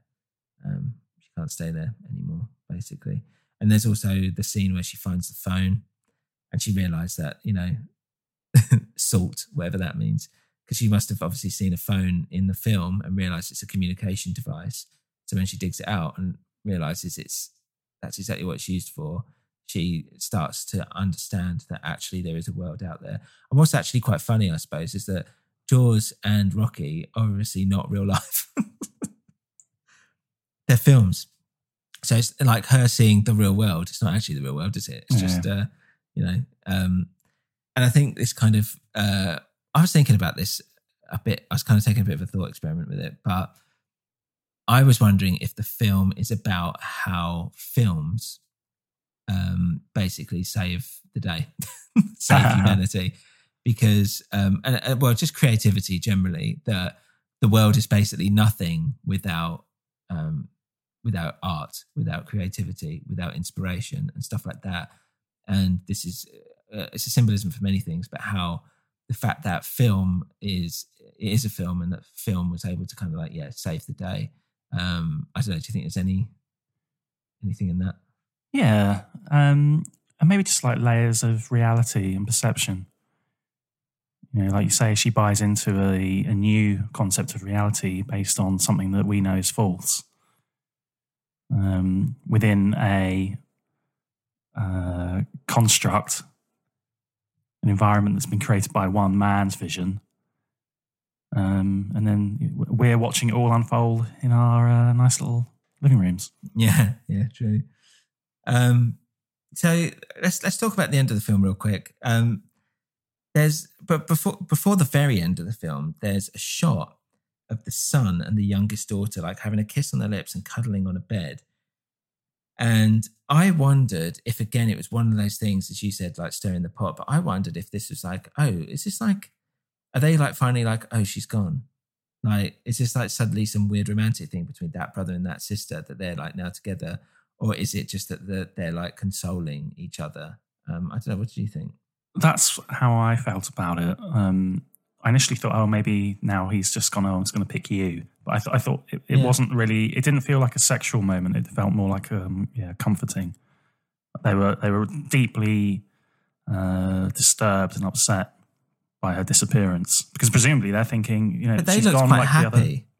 Did you think so? Oh, I don't know. I saw it as I saw it. I mean, I don't know, but I saw it as two young lovers almost, because they're cuddling and kiss on the lips, and I believe they're smiling. I might have made that up, but it's interesting that you thought that, because I was watching that and afterwards I thought, I don't really know what to make of that shot. No, like, why was that put in? Obviously, it's ambiguous. Yeah, I suppose so. So, so what happens is basically the older sister knocks out her dog tooth with a weight. Canine. And sorry, I'm such a dick. Canine. And the dog tooth. And I love that shot where she's just smiling with the blood trickling out. Like, I love that to her. What makes this weird is that she could have just walked out, but still she feels like she's cheated the system that has been created around her. So she still doesn't have that intelligence enough, basically, to think this is all a lie. She still believes the myth that the dad has created. And this is important because of what happens next, right? So she climbs into the car, and they're told that the only way that they can travel outside is in the car. Hence why the dad goes off in the car every night and all this stuff. So she climbs to the car. Now, I thought two things. I thought, one, smart. That's clever. She thought of that. Then now going back after the end of the film, because what happens is they look around for her, they can't find her. The dad drives to work the next morning, and it's just a shot for like a very long time. I'd say about 10 seconds at least, which is actually quite a long time, of the boot of the car. And you're expecting her to get out. Nothing happens, and it just cuts, and that's the end of the film. Now, in my head, when I first watched that, I was like, she would have got out, she would have made a run for it. And I feel happy about that, and she would have made it. But I think, after watching it the second time, that she stays in the car. And I think she doesn't get out because of the fact that she knocked her dog, a canine, she knocked her canine out before she got in the car. Because to her, it might have been more of a symbol, but I think it was because she still believed she still kind of believed basically what her dad was kind of telling her. And that's why she got in the car. It's because she thought that potentially would have been the safest way to get out of the building. But probably sitting in there, she didn't really know what to do next. And it wouldn't surprise me if she stayed in the back of that car and went all the way back home afterwards. If that makes sense, because I imagine that at that point they're kind of in there thinking, will she get out? Won't she get out? And she's probably thinking the same thing, but then she's kind of still believed the rules that her dad have set her in this world for her to get to that point anyway. I don't think she's kind of taken that extra step of rebellion or intellectual individualism in order to ascertain that what she's been told is 100% a lie. What did you think? I agree with you. Obviously she's questioning enough to go through with this sort of act of rebellion. But like you say, it's not a full rebellion. It's cheating the system. And she still, I thought, had an unwavering belief in kind of the gospel. I thought it was a pessimistic ending. The fact that she runs away and immediately crawls into that boot. And you know why she's doing it. By crawling into the boot of the car, like she's put herself in the most boxed in place possible, rather than going out and being free in the world, straight into that car. And that lingering shot on the boot at the end, to me, probably because the type of films I've seen, resonated as a kind of like horror film sort of thing, where, all that comes out of the boots of cars are dead girls. Yeah. No, so I think it was a downer of an ending to me. Yeah, I think it's a good call. I didn't really think about that. The fact that it's kind of, she's boxed herself into almost like another prison. It's in an even smaller space, if anything. She hasn't actually got free at all. Which is still controlled by the father. Yeah, true. Yeah. But yeah, I think I definitely came at it second time round with that pessimistic thing than I did first time round, which was like, she's smart enough to figure it out. And I think literally I had believed that she was intelligent enough to kind of get out, but she's not. And that's kind of part of the thing as well, is that they seem to know a lot of like facts, like their education is based on a lot of factual stuff, but zero emotional, obviously social intelligence whatsoever. So yeah, I was kind of like, I was playing around with a few other ideas. We kind of touched upon some of them. I made some other notes here to see what you think about them, Dan. I guess like one of the big things here is, and with a lot of this director's films, lying is basically kind of a big deal in a lot of his films. And it's usually lying to other people, but in essence, it's actually about the characters lying to themselves, which is usually an important motif for these films. And I think it's that struggle that people actually find quite engaging. It makes it uncomfortable and tense. And, you know, you'll keep wondering how far someone is basically willing to go to keep up the lie to themselves, to keep their true reality hidden. And that's definitely the case, like with the dad, right? So he's keeping his family under lock and key. He's emotionally, physically, and we believe sexually abusive at home. When in his own twisted reality that he set for himself, he believes he is protecting them. He's selling it to himself that he's actually being like the good guy here, when the monster that he's actually trying to like protect them from is himself, basically. Like, it can't get any worse. And how they are there, really. And that's what makes it quite engaging. So you get, you know, further and further insight as the film goes along into like the lengths and depravity he's willing to go to in order to keep up the lie that this abuse is actually love in his own weird, deadpan, horrible way, because it's not, but that's how he's kind of saying it to himself. He thinks it's for their benefit when actually it's for his, and he just wants this sense of control, which we said, and you know, sexual empowerment to a degree as well. There's that, you know, there's part of that to it, and yeah, it's. I also like the idea just put here about the planes, because planes are often like a symbol of like freedom. And all this stuff, you know, since you're jetting away, you're going to another country, it's a new adventure, it's a new destination, whatever, and they're watching it from afar. But I love the fact that they think they're just very small but really high up. There's literally no sense of perspective. Exactly, literally no perspective, whatsoever. And I love the way, I think there was a line where it was like, "Oh, if it falls, I will catch it," or something like that. I'll get it. And she says something like, only the worthy ones will get it, or something like that. And I was thinking, like, as if like, it's almost trying to say as if like, if a plane crashes into you and kills you, you deserve it, or something like that. Like, because obviously you're not going to catch it, are you? Because it's an actual fucking plane. Yeah, I can't remember. I thought that was quite funny. Yeah, so there's definitely like this totalitarianism. I can never say that word properly. Totalitarianism. Totalitarianism. With this. And it's a bit like Orwell's 1984, especially in terms of the vocabulary, because if you remember this, what was it, Newspeak or whatever they use in the book? And doublethink.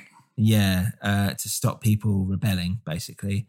And that's part, you know, pretty much what's going on here. And yeah, I think it's weird because it's like when in the opening bit, when they talk about words like sea and highway and all that, they're not words like, where would they actually find these words? Because don't have access to anything, right? So unless they got it from an outside source like Christina, or the parents use them, which is unlikely because they seem very on top of all this stuff, why would they then purposefully make them learn words that would used to be outside and misinterpret them? And then basically, it's not only that they're trying to control them in a sense of within the world, but it's almost as if they're trying to make it detrimental. So if ever they did step outside, they would not be able to be socially engaged in any way because they have a total misunderstanding about semantics and how words are associated with different things and all this stuff and what these things actually mean. They're literally making it impossible for them to actually be able to do anything once they're outside of those four walls, which is interesting. And there's a Wittgenstein quote, which is like, the limits of my language mean the limits of my world, which I thought was quite interesting. And there's this like, you know, we could go to town about, you know, semantics and all this stuff and how powerful language is and all this, but won't do too much of that. And yeah, just on a political aspect of it, it feels like it's essentially like dealing with fascism, manipulating language, communication, as we said. I mean, there's an element of censorship. There's an anti-capitalism stance where they're like taking off the brands and all this stuff. Obviously, there's a bit more to it because in the story, you know what they don't want them to know actual brands. It's just like water, or whatever, soap, and things like that. Great, rather than the fact that there's like brands and companies and people that make these things or whatever. Which I thought was quite good. And yeah, as we kind of touched upon earlier, the fact that they're in a constant state of unease, like there's always a danger, there's always a threat, a patriarchal thing. But yeah, I don't know. So there was all these kind of signs of fascism, I thought, anyway, in that sense. And a little bit of communism almost, but I know I'm kind of mixing things up here. But yeah, sorry, go on. What did you think? Yeah, not just fascism, just like I said at the top, I thought there was something allegorical going on about how people in power use language to control other people. You know, that happens in all forms of political models. Mm-hmm. I really felt it's, I mean, for me, less about the kind of individual the story and the sort of psychosexual stuff. It was really just kind of saying, you know, question what you're being told. Everything could be back to front. You're being told the sky is green and the grass is blue. Yeah. I mean, it's true. There's, like language is extremely important, and it's how we socialize and that's how we work in these social structures. But yeah, having this overlord that is the dad control this stuff. It was just, I thought it was weird because when I came out the film first time round, I don't know what I thought when I left it, but I think this time round, the first time round I thought the main character was maybe the older sister. But this time around I realised it's actually the dad that's the main character of this whole thing. And it's actually, the whole thing is about him. It's not actually about the kids trying to leave or whatever, which might seem like the most immediate thing. It's actually about, it's a weird character study almost of the dad and why he does it. It's interesting. Yeah. Anyway, Dan, I think we can move on now. Anything else you kind of wanted to go into in depth with on the film? No, it'd be interesting maybe to think about any other films or filmmakers that may have influenced this or been influenced by it, or that anyone listening might want to check out. To me, I saw, The Idiots in there, especially in those kind of like silly games that they're playing. That's what I was going to say. Exactly that. I mean, that felt to me, again, like in saying that it feels like a first film or a film by just a filmmaker starting out. I thought it really did crib quite a lot from, that's Von Trier, isn't it? Yeah, it is very Von Trier. And also just like in terms of the, maybe not the shooting style, but like long takes, very like bold, not controversial, but yeah, as you said, shock values definitely, especially with The Idiots as well. Yeah. I can kind of see that. I suppose like, so was there any others you can say? No. I was going to say like, it might be like Michael, I can never say his name probably, Haneke or whatever,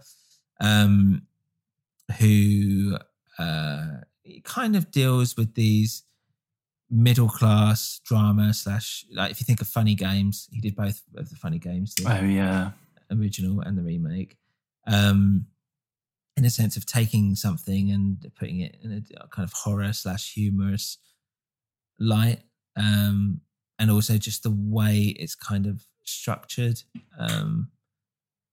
just made me think it's quite a similar style, maybe a similar directing style a little bit. Definitely a bit of Lars von Trier in there. But yeah, I recommend, like, to be honest, this is just classic, as you kind of said, European art house cinema. And yeah, I think it's worth checking out any of that really. You could go on a deep dive on that forever. But start with Von Trier. Why not? Maybe you've seen The Hole in My Heart by Lucas Moodysson.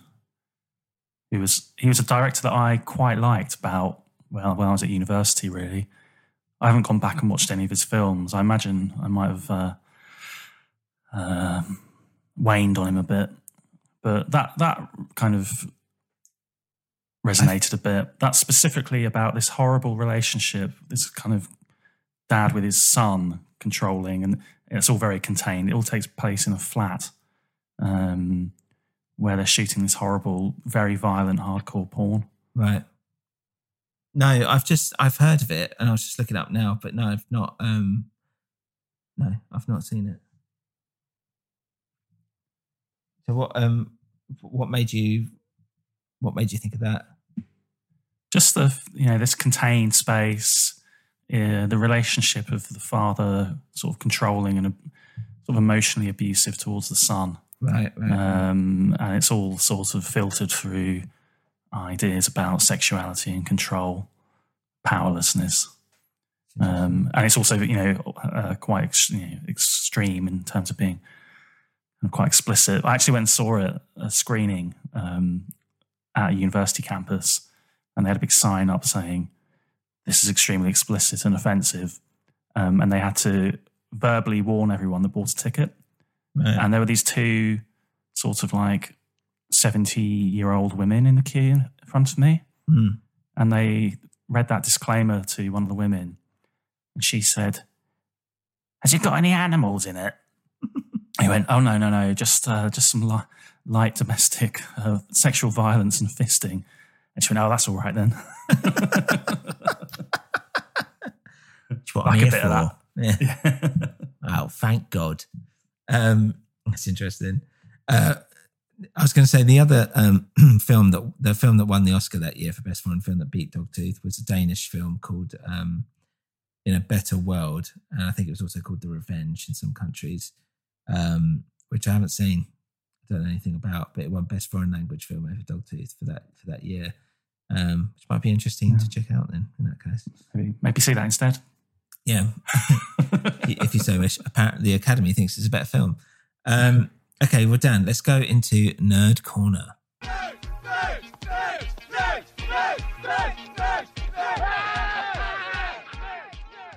Right. Hello. Welcome to Nerd Corner. It's me. sitting here in the corner. What could be in Nerd Corner for this film? Well, Dan, I thought to kind of delve down a nerdy kind of route, I would check out Mary and the Boy, the band that I've awful that I've forgotten it. Mary Sony, Tsoni. I don't know how to pronounce that. Sorry. The band that she was in, obviously before she died, and and I checked out. They've got some other stuff, but the only one they had on Spotify, which I listened to, was a 2009 album called Time Machine. And I actually didn't mind it. It was a little bit boring, but it did remind me of Arcade Fire a little bit, which was, obviously still popular at that time, but it felt like it was a bit, it's trying to be quite epic and trying to use a lot of sounds like horns and all this stuff, which at some point, one of the songs, Time Machine itself, the title track, sounded a bit Beirut at some points. Did you ever listen to Beirut? Briefly. Yeah, so I quite like the first album, but there were some good songs on the other albums, but I was just like, man, it's the same kind of thing here. I'm listening to it. It's like, it's kind of, strangely Eastern European music. But so anyway, Mary and the Boy, a little bit more experimental, lots of horns, violins, and it did remind me of, funny enough, I think because we listened to it recently, what was the first Wild Beasts album, by the way? Can you remember what it's called? Limbo? Oh, man. We only did this recently. I know. Limbo Bajumbo. Yeah, something like that. It reminds me of that a little bit, that kind of like more like shrill, kind of like this weird like energy about it.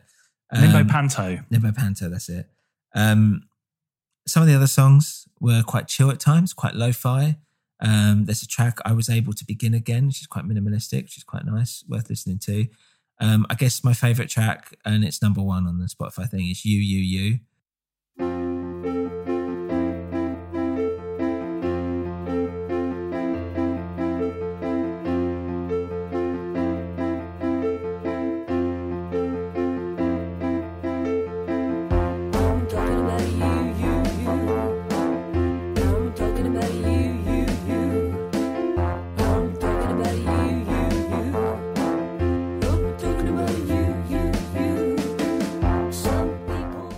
There's a track, Dan, which I think you'd like, which is called Cock. What would I like about that? Well, let me tell you some of the lyrics and you tell me if you like it. The lyrics that are kind of repeated again and again is, I am a cock. Again and again and again and again. And then it changes a little bit and it goes to, do you want to suck me? I'm a cock. Again, it's reminiscent of a song that I did enjoy by a band called Shat, called It's About Time You Sucked on My Penis, which exclusively featured those lyrics. Oh, lovely. So there's a sort of subgenre waiting to be explored. That's you put that at the end of your like mixtapes for girls that you like. Yeah. Final track. It's about time you sucked on my penis. Maybe we should start a Oddcast playlist where we can add some of these gems throughout the series. Is that a gem? Would you call that song by Shat a gem? I don't think so. So yeah, that was my little bit for Nerd Corner. I've got some off the cuff nerding. Oh, go on, do it. Well, I was just thinking how many different variations of the film poster I've seen. So some of them focus on imagery, like some like photos from the film. There's one with like her bleeding mouth, obviously after bashing out a tooth. I think there's one of the girls in goggles and cap in the swimming pool. Yep. Right. But the one that I was most familiar with, I remember from the time, the graph one. It's a strange, and that appears in the credits as well, doesn't it? Or the end credits. That's right. Yeah. What the hell is that? It symbolises the 3 kids. Ah. So you've got the, well, I imagine the baseline, the yellow line is the son. He's basically keeping it in line with everything. You've got the younger daughter who's maybe like slightly skew with, who's kind of rebelling slightly, and then you've got the oldest daughter who's like the big curve or whatever, who's kind of fluctuating more, let's say. It's a really good poster, actually. It's really cool. It's pretty unique, isn't it? Obviously quite cryptic. Yeah, I mean, like obviously you're looking at, you'd never know until afterwards, but yeah, that's what I believe it's supposed to mean. Stands out. It makes me, I remember looking at it at the time and thinking, is this some kind of film about maths? Like Pi or something? Yeah. But it's certainly intriguing. Yeah. Another bit of nerdy fact, actually, was that the whole film was shot on only one lens, an anamorphic lens with a 50mm focal length, which is really interesting. I think that's why it's like super wide when you look at it. And also like some of the edges, depending on what shot they've got, some of the edges are a bit more curved, let's say. But yeah, it's all shot on one lens, which is, doesn't normally happen these days, I suppose. Unless you're shooting on an iPhone, and even then, it doesn't have to be an iPhone, a phone, let's say. Lots of other phones, everyone says iPhone, but a smartphone, there you go. Yeah, we don't want to promote Apple. Yeah, ever. That was Nerd Corner, right. So Dan, it's time for final impressions. And I'll give you my one, and then I'll let you know who you're doing.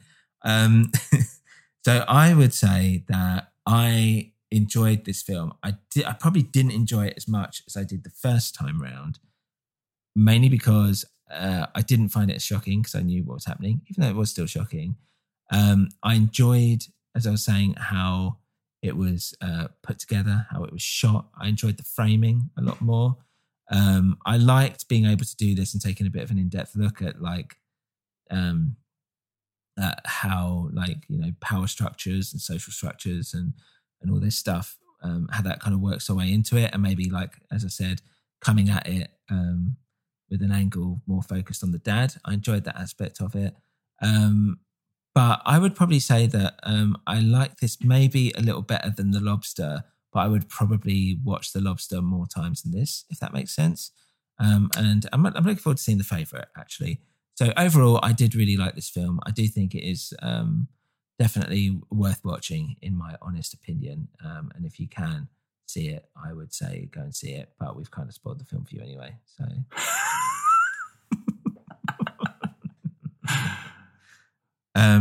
Dan, so if you can give me your final impression, and because it's called Dogtooth, I want your best Scooby-Doo impression. That's a good one. Okay. If I want to see the rancid sack. If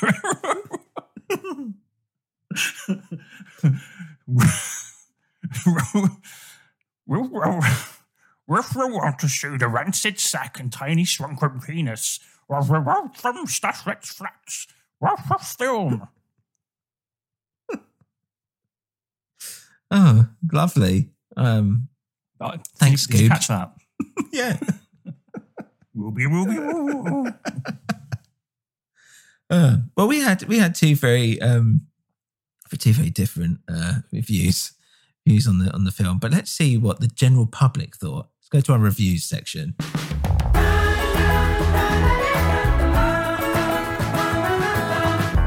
I hate it. Okay, Dan, you want to hear some of these reviews? Yeah, let's do it. So this is from Ludaros Nicolas. Gave it 5 out of 5, said it was brilliant. And this is more, I guess, I'm not laughing at the fact that this person's English, obviously in the first language. I just really loved the words used here because it sounds like it's straight out of Google Translate. Always with a real-time camera, director Yorgos Lanthimos captures a thriller that cannot be described as a solid subject movie. Unexpected and inventive, it is the new era of Greek cinematography and may not appeal to everyone, but if you are about to love it, you will really do. 5 stars. That's great. I need to remember that and use that more. It's great. Always with a real-time camera. Remember that. What was that last line again? But if you are about to love it, you will really do. I'm going to start dropping that in for our other reviews of everything. Loved it. This is Brain Boru 57. He gave it 4 out of 5. And it says hesitate between weird and seriously weird, smiley face. A refreshing new take on classic Hollywood themes such as incest and DIY dentistry. With the least erotic, unsimulated sex since David Attenborough filmed Copulating Earthworms. I even looked through the thesaurus for an adjective other than weird to describe it, but nothing sums it up better, except perhaps seriously weird. It's definitely not one for the kiddywinks. People who need beginning, middle, end plots are not going to cope. If Bambi is 0 on a scale of 0 to 100 of the weirdometer, Pulp Fiction is about 30, Dead Man pushes into the high 70s, and Dogtooth is nudging 105. I really enjoyed it and hesitated between 4 and 5 stars. Your mileage may differ. Smiley face. I hate it when people use the word weird to explain music, books and art. Just shows that they don't really understand what it's about. They've just been exposed to some visuals and things that are slightly out of the norm of what they've experienced previously. Lazy. I use the word weird quite a lot, so chill out. Don't get weird. And let's go to the more negative reviews. So this is nameless. I haven't got a name here, but 1 out of 5. Subject, weirdly disturbing. I had this on my wish list for ages out of real curiosity. I don't dislike weirdness, and I quite like quirkiness, but this left me a bit unnerved and disturbed. I don't doubt there may be parents similar to the ones in the Weird Family scenario in varying degrees, especially the father. It was quite uniquely odd, and if the producer wanted to make a subtle point of indirectly portraying the weird abuse of some parents on their children, I think it could have been done better. slightly clearer, and just a bit less weirdly. Love the fact using weird in this context from what you just said. As I suspect, many might just miss the point. Maybe I've read too much into it, and if there was no underlying meaning, then what was the point? And it would verify my low rating. Yeah. Just be a bit less weirdly, Dan.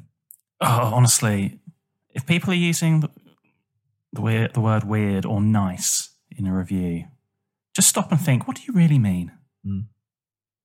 Exactly. This is one of my favourite ones where they talk about the physical disc and the film. The physical disc? Great. Where they review the service they got as well as the film itself. 1 out of 5. Good service, bad film. The item arrived promptly and in good condition. No complaints with regards to the service. The film itself, however, was really quite bad. I honestly don't know how it scored so highly on IMDb and Rotten Tomatoes. It's one of the most pretentious, self-indulgent, and pointless pieces of cinema I've seen in a while. It wasn't a terrible ending, credit where credit is due, but I was probably just glad it was over. Never before have I wanted to snap a DVD in half and burn it. More down your line of thinking, isn't it? Yeah, I like when people go into the detail of the physical media they've watched the film on. Yeah, it's good. It's good service. Yeah, it arrived promptly. I think there should be a word in the English language for that phenomenon of reviews that focus on the packaging. Amazon refused to return it. It arrived grubby. 1 out of 5. You've given Casablanca 1 out of 5. Yeah, because it arrived a day later than it should have, Dick. This is another one. This is by Jane Nair. 1 out of 5. Subject, rubbish. This is great. This might be my favourite. Only bought this because it said it was in English. False information. It's a waste of money. Oh, Jane. She doesn't like films that aren't in English. And she only bought it because it was in English. Only reason. It's the only reason she bought it. She looked at films. She went through all the films, and she just happened to go upon Dogtooth. Not English. What are the chances? That was the only film she could find that said it was in English. Probably because all the films in English, they just people assume they're in English, right? Yeah. She could have literally bought any other film. Yeah. She decided on a film called Dogtooth. Disappointed for her. Poor woman. Actually, feel sad about that. This one is last one. Boat Drinks, which is such a great name. 1 out of 5, and the subject is needs a lot more 1-star reviews. That's what he's saying. Needs more. Nice. The director of this pap must be laughing his nuts off. He's managed to convince his target audience of pretentious cretins that he's made a deep and daring film. But what's his real agenda? Based on the content of this 90-minute coma fest, I'd say his biggest cinematic motivation is to show various girls wearing shorts and swimsuits. He appears to have less flair behind the camera than an A-level media studies student. Maybe that's too offensive to the students. As for the dialogue, there are some fascinating conversations between the principal characters. At one point, a young woman talks about a passion for fish soup and burgers. I was gripped. I think it's a bit of sarcasm at the end there. I didn't get that at all. I thought he was just bigging it up at the end. He felt a bit bad. I wrote that one actually. It really does sound like something you would write. So that's it. We've done Dogtooth. Dogtooth is done. So what's next? Well, Dan, what is next? Let me bring up our randomizer and the Wheel of Fortune. The Wheel of Misfortune. And right, gonna press it. And are you ready? I'm ready. Here we go. 2, 1, click. Mort Garson. Oh yes, that is one of mine. So Mort Garson was a Moog innovator. Mm-hmm. I think he's a Canadian musician, and I'm familiar with him initially through what is a cult classic synth album called Mother Earth's Plantasia. And it got reissued actually quite extensively last year, I think.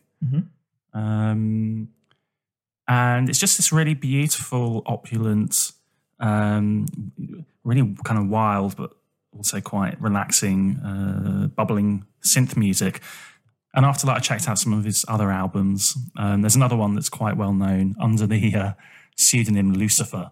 Okay. Again, you can imagine it kind of soundtracking some like hippies kind of parties in the like early 70s.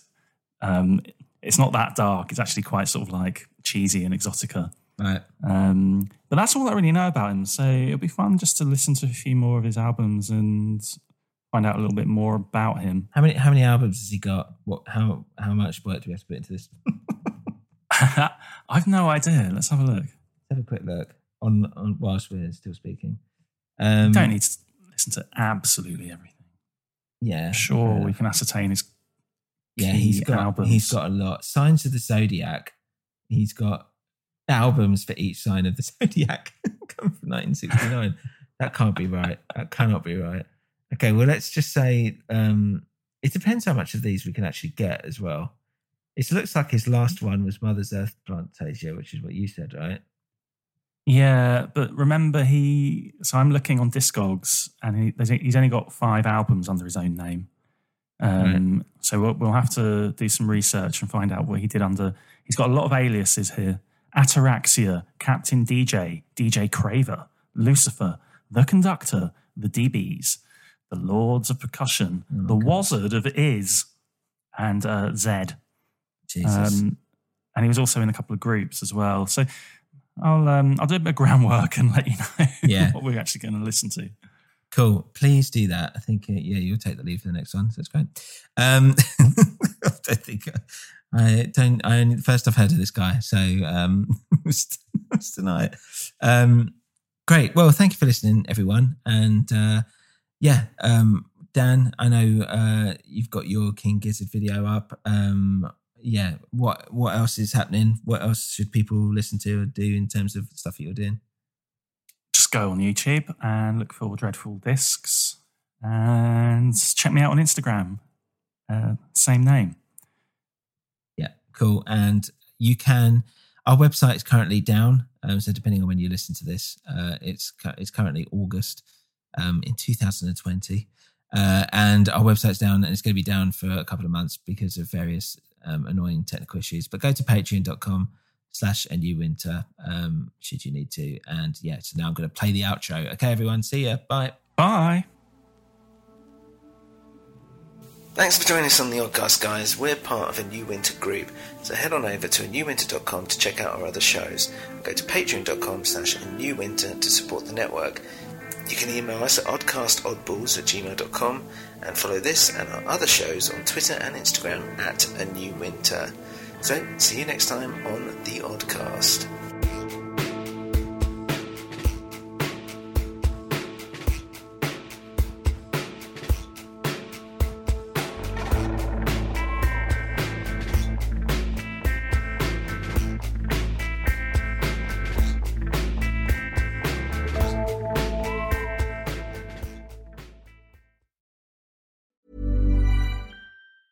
Ever catch yourself eating the same flavorless dinner 3 days in a row? Dreaming of something better? Well, HelloFresh is your guilt-free dream come true, baby. It's me, Keke Palmer. Let's wake up those taste buds with hot, juicy pecan-crusted chicken or garlic butter shrimp scampi. Hello Fresh. Stop dreaming of all the delicious possibilities and dig in at HelloFresh.com.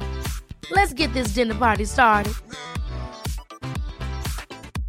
When it comes to your finances, you think you've done it all. You've saved, you've researched, and you've invested all that you can. Now it's time to take those investments to the next level by using the brand behind every great investor, Yahoo Finance. As America's #1 finance destination, Yahoo Finance has everything you need, whether you're a seasoned trader or just dipping your toes into the market. Join the millions of investors who trust Yahoo Finance to guide them on their financial journey.